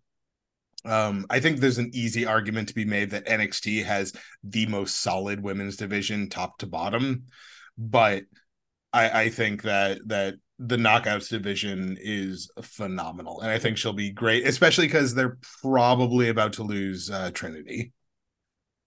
Um, as much as I'm enjoying Ring of Honor, the 2024 debut for Lady Frost and Trish Adora that I've been waiting for a few weeks, that match was super short on episode 46. It definitely left me wanting more, but it was great to see them both. We did get to see Lady Frost in episode 47 last night, so that was good. Somebody threw something into the ring at the start of the Erica Lee Nyla Rose match last weekend down in Norfolk. Now, they didn't draw attention to it, but it was suddenly like you can't help noticing peripheral motion right next to a wrestler. The referee clearly, whatever the object was, must have kicked it straight out of the ring because as soon as the camera changed, there was nothing on the floor there at all. So don't know what happened, but yeah, idiot fans throwing things into rings. Those days should be long gone by now. An amazing looking finisher from a multi-time champ from Impact. Viable threat to Tony Storm, but the story this week, let's fat shame Deonna Purrazzo instead. I don't want to talk about it anymore. Absolutely ridiculous. I saw this tweet. In 2000, the Royal Rumble was broadcast for free on Channel 4. I was 15, and many of us stayed up until 4 a.m. to watch it. My God, it still stands up as one of the best ever. Cactus Jack versus Triple H in a street fight, and Mae Young's boobs in one show. Mental. It was the talk of the playground that day. 2000 used to get it for free. Used to be able to watch. So apparently it didn't last for very long. I'm sure not with WWE because they're going to want to cash in on that. I did not realize that. I was obviously in the States at that point. But a shame for British viewers they don't get to watch pay-per-views for free anymore. I will agree. Royal Rumble 2000 is the best pay-per-view that the World Wrestling Federation or World Wrestling Entertainment have ever put on. Nope, favorite pay-per-view of all time. There's nothing you can say to change that. I will say, the Royal Rumble event over time had produced more bangers than any other event, including WrestleMania. Because without question, that street fight between Triple H and Cactus Jack, one of the greatest matches I've ever witnessed on a wrestling program, for sure. But is the whole card great? No. Yes. Dudley's and Hardy's tag team table match. Yes. The Rumble itself is absolutely brilliant. I'm just going to pull up the full card just to make sure I don't. Jesus, what the fuck? Ring of Honor just ruined my computer. You could lose that stupid swimsuit competition. You can. I'm not saying that, it is what it is. It's also not an official card. Taz, Kurt Angle, Hardy Boys, Dudley's tag team table, Jericho, Hardcore Holly. Jericho, China, and Hardcore Holly for the IC title. New Age Outlaws versus the Acolytes. Triple H, Cactus Jack, and then that amazing finish to the Rumble with Rock and Big Show. Just from a wrestling card perspective for the WWF, that is the most entertaining card I think I've ever seen out of that promotion. I will hear what you're saying there. I will just say that it's not the best IC title match ever at the Royal Rumble. Now you're just picking at your ball hairs, your short and curlies. No, but a year later, the ladder match between Jericho and the Canadian wrestler was the best IC title match I have ever seen. Okay, you're just like a little girl who can't say the word vagina. His name is Chris Benoit, and he was a wrestler who did something very terrible. We can say his name. It's okay. I do say it sometimes. Okay, penis. Say it with me. Penis, not ding dong, not schlong, not peeper. It's penis. Say it with me. Benoit. You're the reason I drink. Yeah, I'm the reason a lot of people drink. I had no idea this innocuous tweet was like opening Pandora's box. No, so one of the whole reasons I started where I did with my rewatch was because I knew the Royal Rumble 2000 was less than 4 years away, and I thought that was a good place to start to get to my favorite pay-per-view of all time. No, I'm not taking it away from you, okay? I wouldn't dream trying to.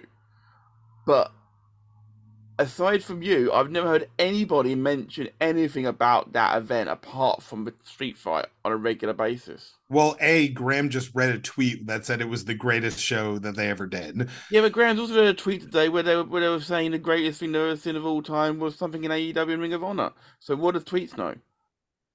I mean, tweets don't know a lot, to be fair. We've all got our own opinions. Whether right or not, it's open to opinion, obviously. I've just realized I've double opinionated myself in one sentence. That's a new record even for me. Benoit Jericho ladder match is better than anything China put on with Jericho and Holly. I mean, that match, yes. Everything else on the card is absolutely brilliant. I agree. Just take that IC title match out, put that one in, and it's perfect. Okay. Because it doesn't change anything else, because I do believe China was still in the Rumble that night. Yeah, I mean, China did a lot of great things. Yeah. Okay, so we got that. Okay, so technically you are correct. Only because we can only use cage match ratings to decide if something's good or not. Royal Rumble 2000 has an 8.22 rating. Royal Rumble 2001 does have a 9.01 rating. So by Tony Khan logic, I have to concede. I mean, it was a pretty good. I mean, to be fair, 2001 is even if it's not the best, it's still not bad. Not bad coming up second to 2000. Yeah, just I gotta listen to my boy Tony Khan. Just gotta. That's the way it is. But yeah, no, Royal Rumble 2000. To anyone who's wondering, favorite pay-per-view of all time. I've got a feeling I got struck by lightning there. Yeah, well, I mean, Tony Khan is pretty much the same person. So, anyways, moving on. What's the next segment of our show? Hancock. Good. Bad. All right. I am going to start with Angel Visits Perfect at Visits Angel. Good cop moment. Dustin Rhodes challenged Christian for the TNT Championship. And bad cop moment. Seth's injury might be bad news for WWE. Certainly, as we're coming up to the road to WrestleMania, they might have to do a quick pivot there, depending on.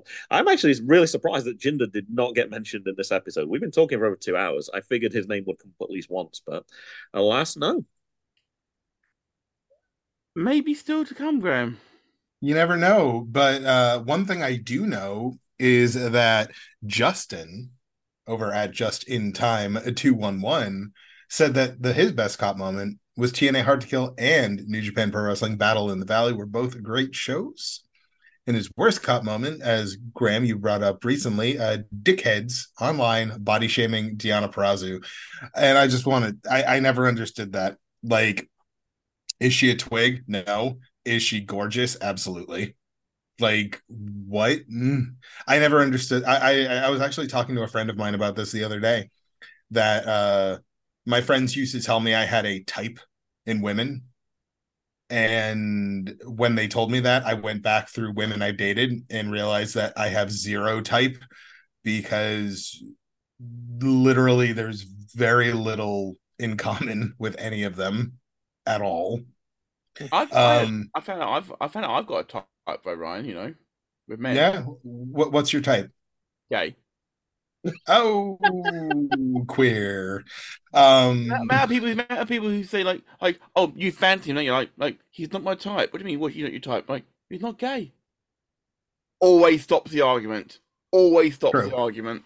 It's true, Well, but I just I've learned never something understood new about Hook then. Huh. Hook's gay. I knew it.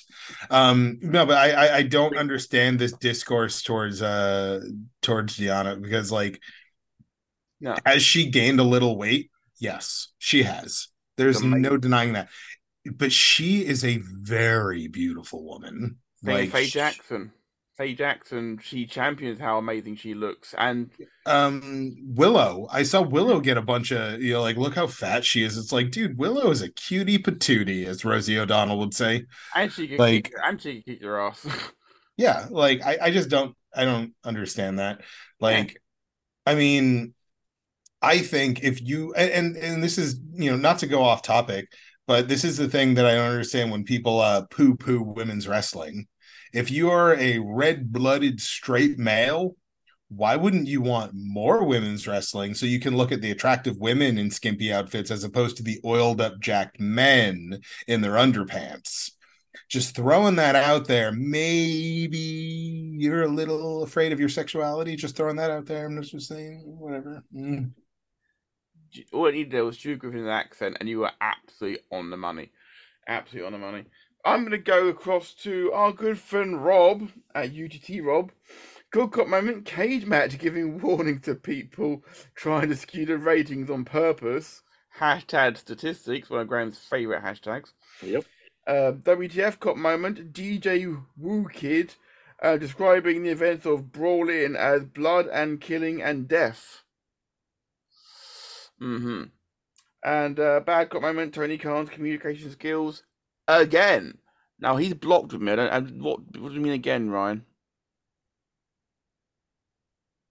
I don't pay it. I try not to pay attention to Tony Khan's Twitter. I don't follow his Twitter. I have it set to show me less of him. So I don't know. I see the big things. I didn't catch this one. I assume he just said something fucking stupid. Yeah, I don't know what that's referring to at all. I can't figure it out at all. And that's not a shocker at all. Off over to you then, Graham. Dan Griffin, best cop moment. It's Twofer. TNA's return show, Hard to Kill, was a banger, as well the first True Grit show of the year. And worst cop moment, planning my WrestleMania weekend viewing and realizing it's probably a bad idea to go nocturnal for 4 to 5 days. Yep, it is, but it's worth it. Is it though? Yes. If you're watching The Collective from England, that's got to be really tough because those shows start at midnight. So yeah, you literally could go almost completely for 5 days watching wrestling. I'm gonna go, Ryan. Yeah, I'm gonna swing down to the bottom just to start moving up from a different direction. Chris Bellis, that real Chris Bellis. I've been on nights this week, So haven't really seen a lot to report on yet, but my good cop moment is the UK version of the WWE Network now putting the episodes of NXT out the week they are broadcast rather than being a week behind. Saves looking on Daily Motion. Always a fantastic thing. I know, Matt, you were bitching about this, I think, last week. So that's a good update. Very happy about that. Very happy indeed about that, because it's the start of the year. Graham would come in quickly. That was the post that had the most likes as well. So that was noticeable. I kind of didn't catch that one till near the end, and as I clicked, because I tend to click on like on all of them just to make sure I kind of read them ahead of time or remind myself what I've read, and I noticed that a lot of people were agreeing with that comment. So yeah, good. Yeah, need to also tag into that one though as well. UTG Roberts attached a bad cop moment to that, because Daily Motions have now updated their search facility. It's nearly impossible now to find anything. So it's so bad that when they're doing research for WCW Saturday Night episodes on there, they can't find them. So that's not so good. I'm gonna swing across then to who's next to go? I'm gonna go to Glenn Abbott. Good cop moment. Mark Briscoe's tribute to his brother on Dynamite, including all the Briscoe family and NXT. That is all. Bad cop moment. Of course, it's Tony Khan having access to social media. Wow, that's not even close. And WTF cop moment. Samoa Joe versus Hook's flaming table spot. See, that's confusing because I don't remember a flaming table. I saw that, but I think flaming was just used as like. Oh, you mean dropping him on the corner of the announce table? Correct. That's I don't think literal flame. Yeah, I think it was just like, oh my gosh, that was. All right, Glenn, like flaming table. He was checking his language rather than saying. I think so as well. But yes, yeah, but no, that definitely flaming brutal. That either means something completely different in wrestling or something completely different regarding Matt. Like two different things. I think this is the last one, but you can correct me if I'm wrong. King's Bladders. Hashtag good cop moment. Not just the return of TNA, but Hard to Kill was a brilliant way to start the new era. Brilliant matches from top to bottom of the card. And hashtag bad cop moment. Tony Khan posting tweets to cause outrage to draw up extra viewers. It's not sustainable and it's unimaginative. One more ground underneath it. He tagged one after it. Yes. And the WTF cop moment, the table spot during Samoa Joe versus Hook looked painful. Yeah, it certainly did. Yeah, I can't argue with that. Yeah, it's okay. It's okay, Hook. I got some massage drawers. It's fine. Right. Why did I say that for? Seriously, Matt. Why the fuck do you open your mouth? Mute your microphone next time. I have to say on TNA, back to TNA as well. Hard to Kill was phenomenal. I thought best show of the year best show of the year so far. I'm aware that it's quite a limited shout, but I said that before about NXT TakeOver Blackpool, and I was right. If Ryan can have match of the year after 10 days of the year, then I think you can have that as your pay-per-view of the year. Yeah. For now. Subject to change. Absolutely. Thank you to all of our fan cops for getting in touch. Graham put a tweet out for you members again next week. Good. Bad. Right then, sisters, brothers, and non-binary others, it's Devil's Advocate time, where we, of course, will throw ridiculous statements at each other for 20 seconds and act like we actually believe what we are saying. Who wants to go first this week? Graham, I got one for you. If I want to see something ripped up in wrestling, it's not Jack Perry and his AEW contract. It's my asshole after a night with Hook. I'm joking. I am joking. I'm not doing that. That's the one I'm not doing. I'll obviously edit that out. I could defend that out. I could defend that. I just wanted to see your. I just wanted to see your reaction. We agreed very early on that we wouldn't be doing that type of devil. I could defend that though.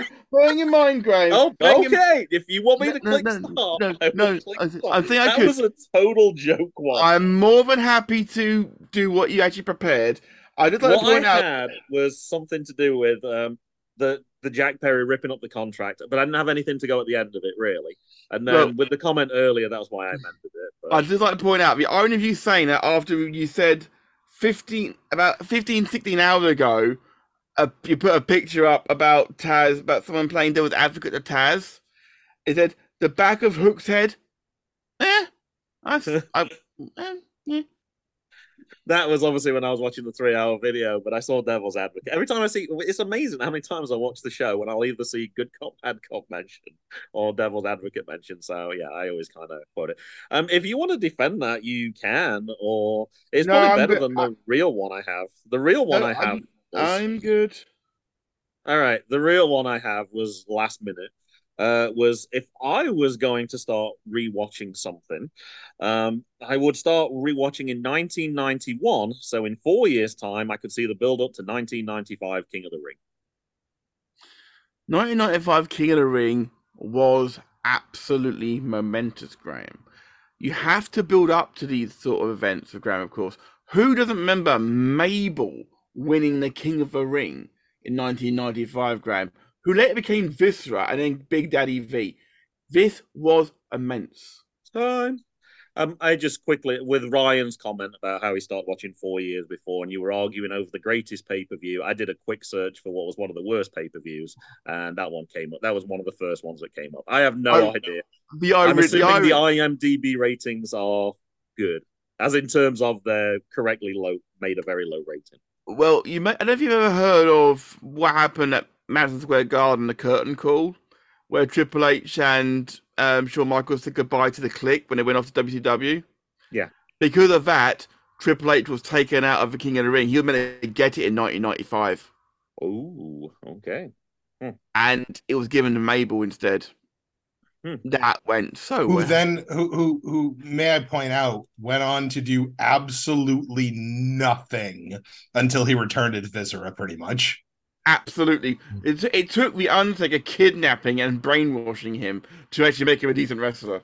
Which Undertaker did the job for Mabel in that tournament. Did indeed, absolutely. 11 points, 11 rebounds in the first half, and they still can't win. I am never taking my boy to watch the Pistons again. Well, unfortunately, the Pistons actually won that game by about 15 points, so I'm not quite sure what I'm supposed to defend here. But anyway, yeah, no, obviously, why would you take a boy? You're trying to get him involved in sports. Now, winning is not everything, absolutely, but when you've only won 3 games out of about 30 games, then it kind of takes it to the extreme. Like, it's getting a little ridiculous, but that's young boys, they're so naive, right? They won by 15. My Googling, Graham, when I looked it up, said they'd lost their 29th game in a row and had beaten the record. Oh, you're going way back. Yeah, that was earlier. That was the one I took. That was around Christmas time. That was when we saw the one that broke the record, and I think they extended it by one more. But no, they were on a 7-game losing streak going into this one. The Wizards were also on a 6-game losing streak, but they actually won the night before. Well, so I can only apologise, Graham. I give you a better one. If you want me to give you a better one?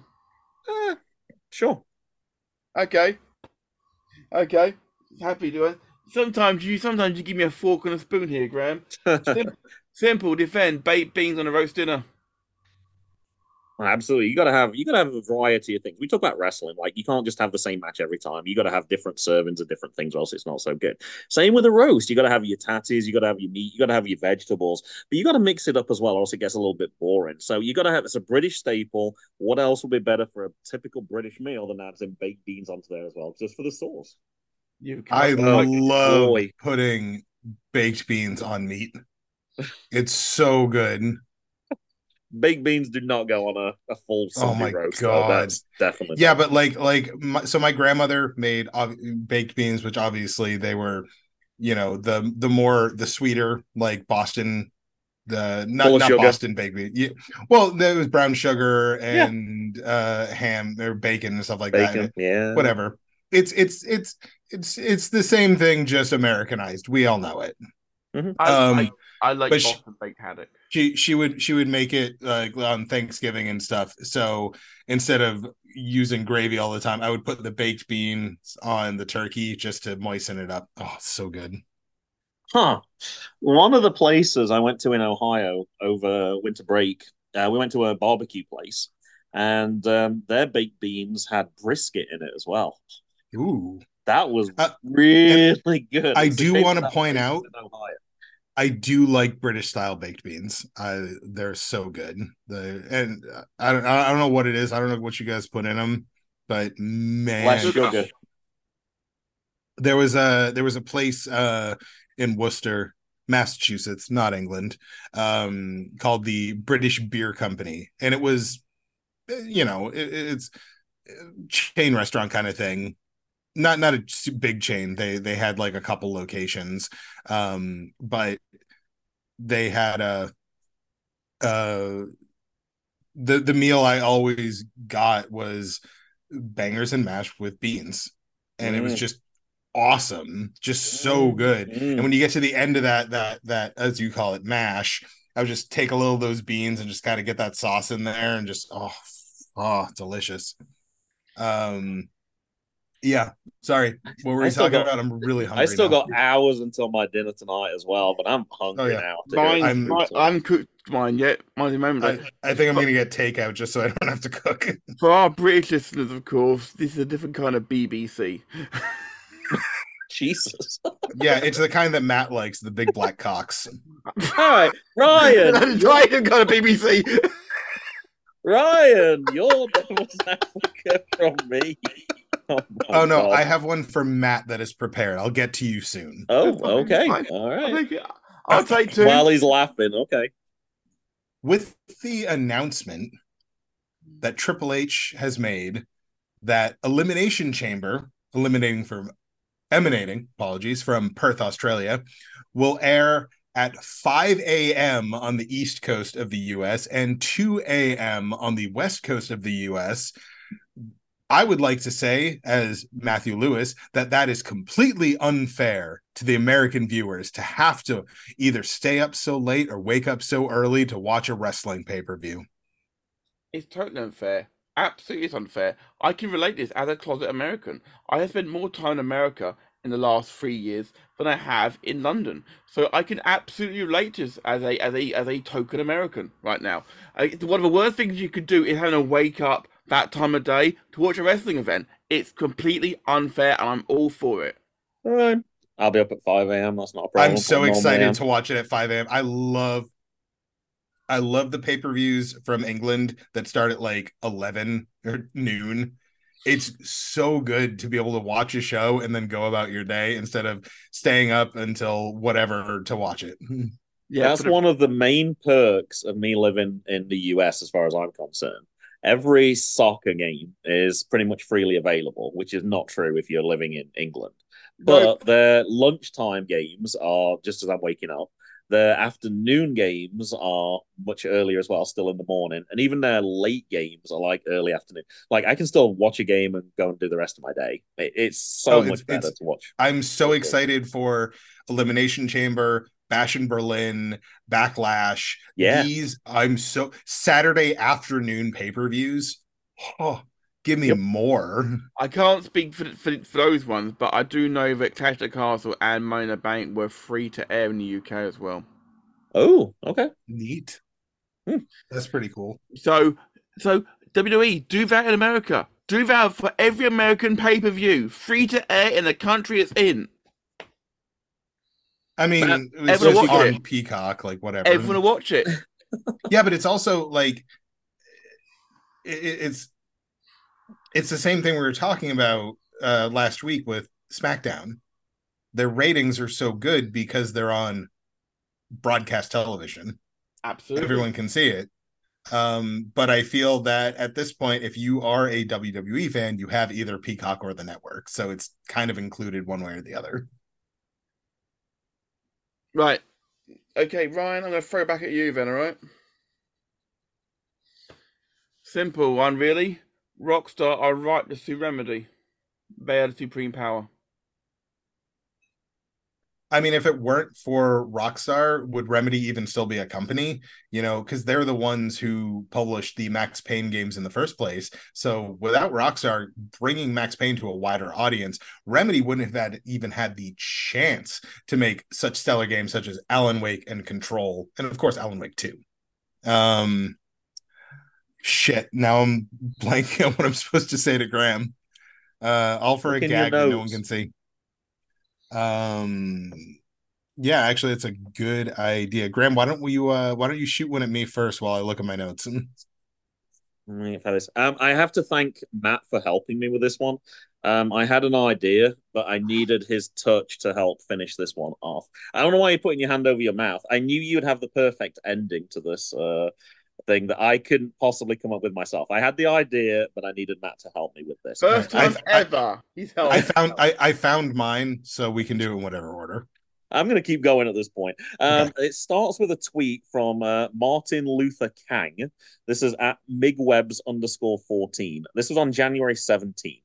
And the tweet said, normalized fucking to wrestling themes. End quote.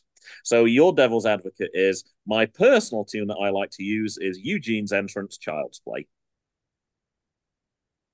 I mean, not only was he the most iconic wrestler of his generation, of the entire Ruthless Aggression era, Eugene's theme song was, I believe what the kids would say, a certified banger. And if you're going to bang her, you might as well do it to a banger. End No, quote. that'll do. That's good enough. Matt, I could not remember what his theme tune was, so I had to go back and listen, and I had I tears can't either. rolling down. Oh, that's a real shame. I could do a cappella for you. Well, you guys see, No, you no, guys are normally on the please, same page, and I please don't fucking remember. don't. But I figured he would pick one that you would recognize. Oh, that's a real shame that you didn't recognize that one. Oh, no, absolutely. Oh, yeah. It's got the rhythm and everything. The clown sounds in it. I was dying. Oh, yeah. I was dying. Well, no, That's I so mean, funny. I just listened to the first 15 seconds. I'm going to be done anyways, so who cares? Bum bum bum bum bum bum bum bum bum bum bum bum bum bum Poor bum. Chris. I feel so bad for Chris. Anyways, Gramathan. He needs a Yes. cane.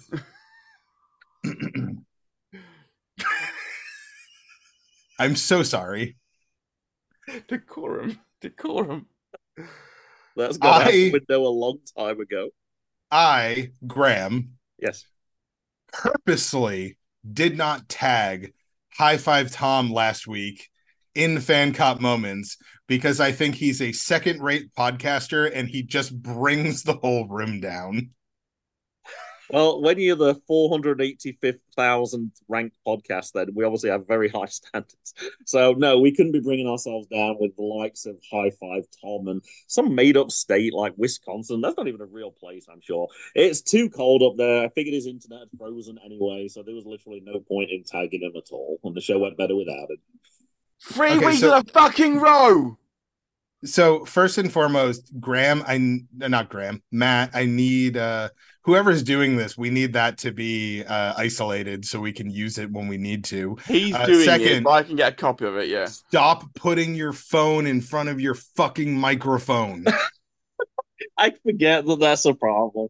Okay, I listened back to the one. It went down a little bit in sound, but I can always do change that in the edit. I could hear it just fine, and if I can hear it, my God, I'd much rather fuck to Eugene's theme song than have to explain how your microphone works. And on that bombshell, we're back next week. I have a new computer. This was never a problem before, so I'm assuming the microphone was in a different place before. Plug your actual microphone in, Graham. Yeah, like I know how to use that.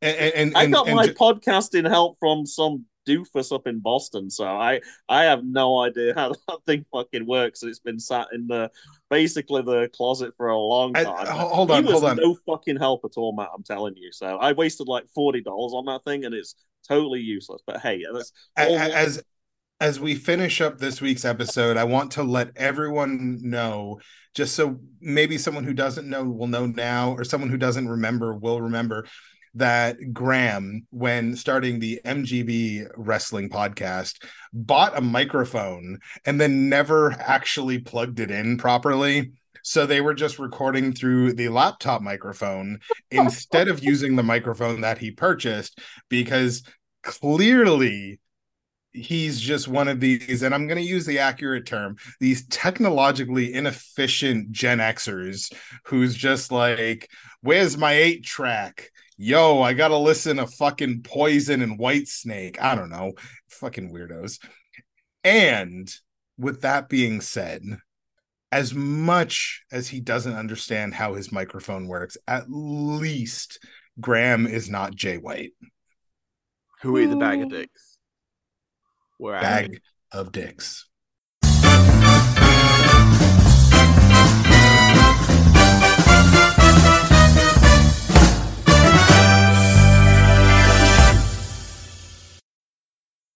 Music was Happy Happy Game Show by Kevin MacLeod at Incompetech.com. Licensed under Creative Commons by Attribution 3.0.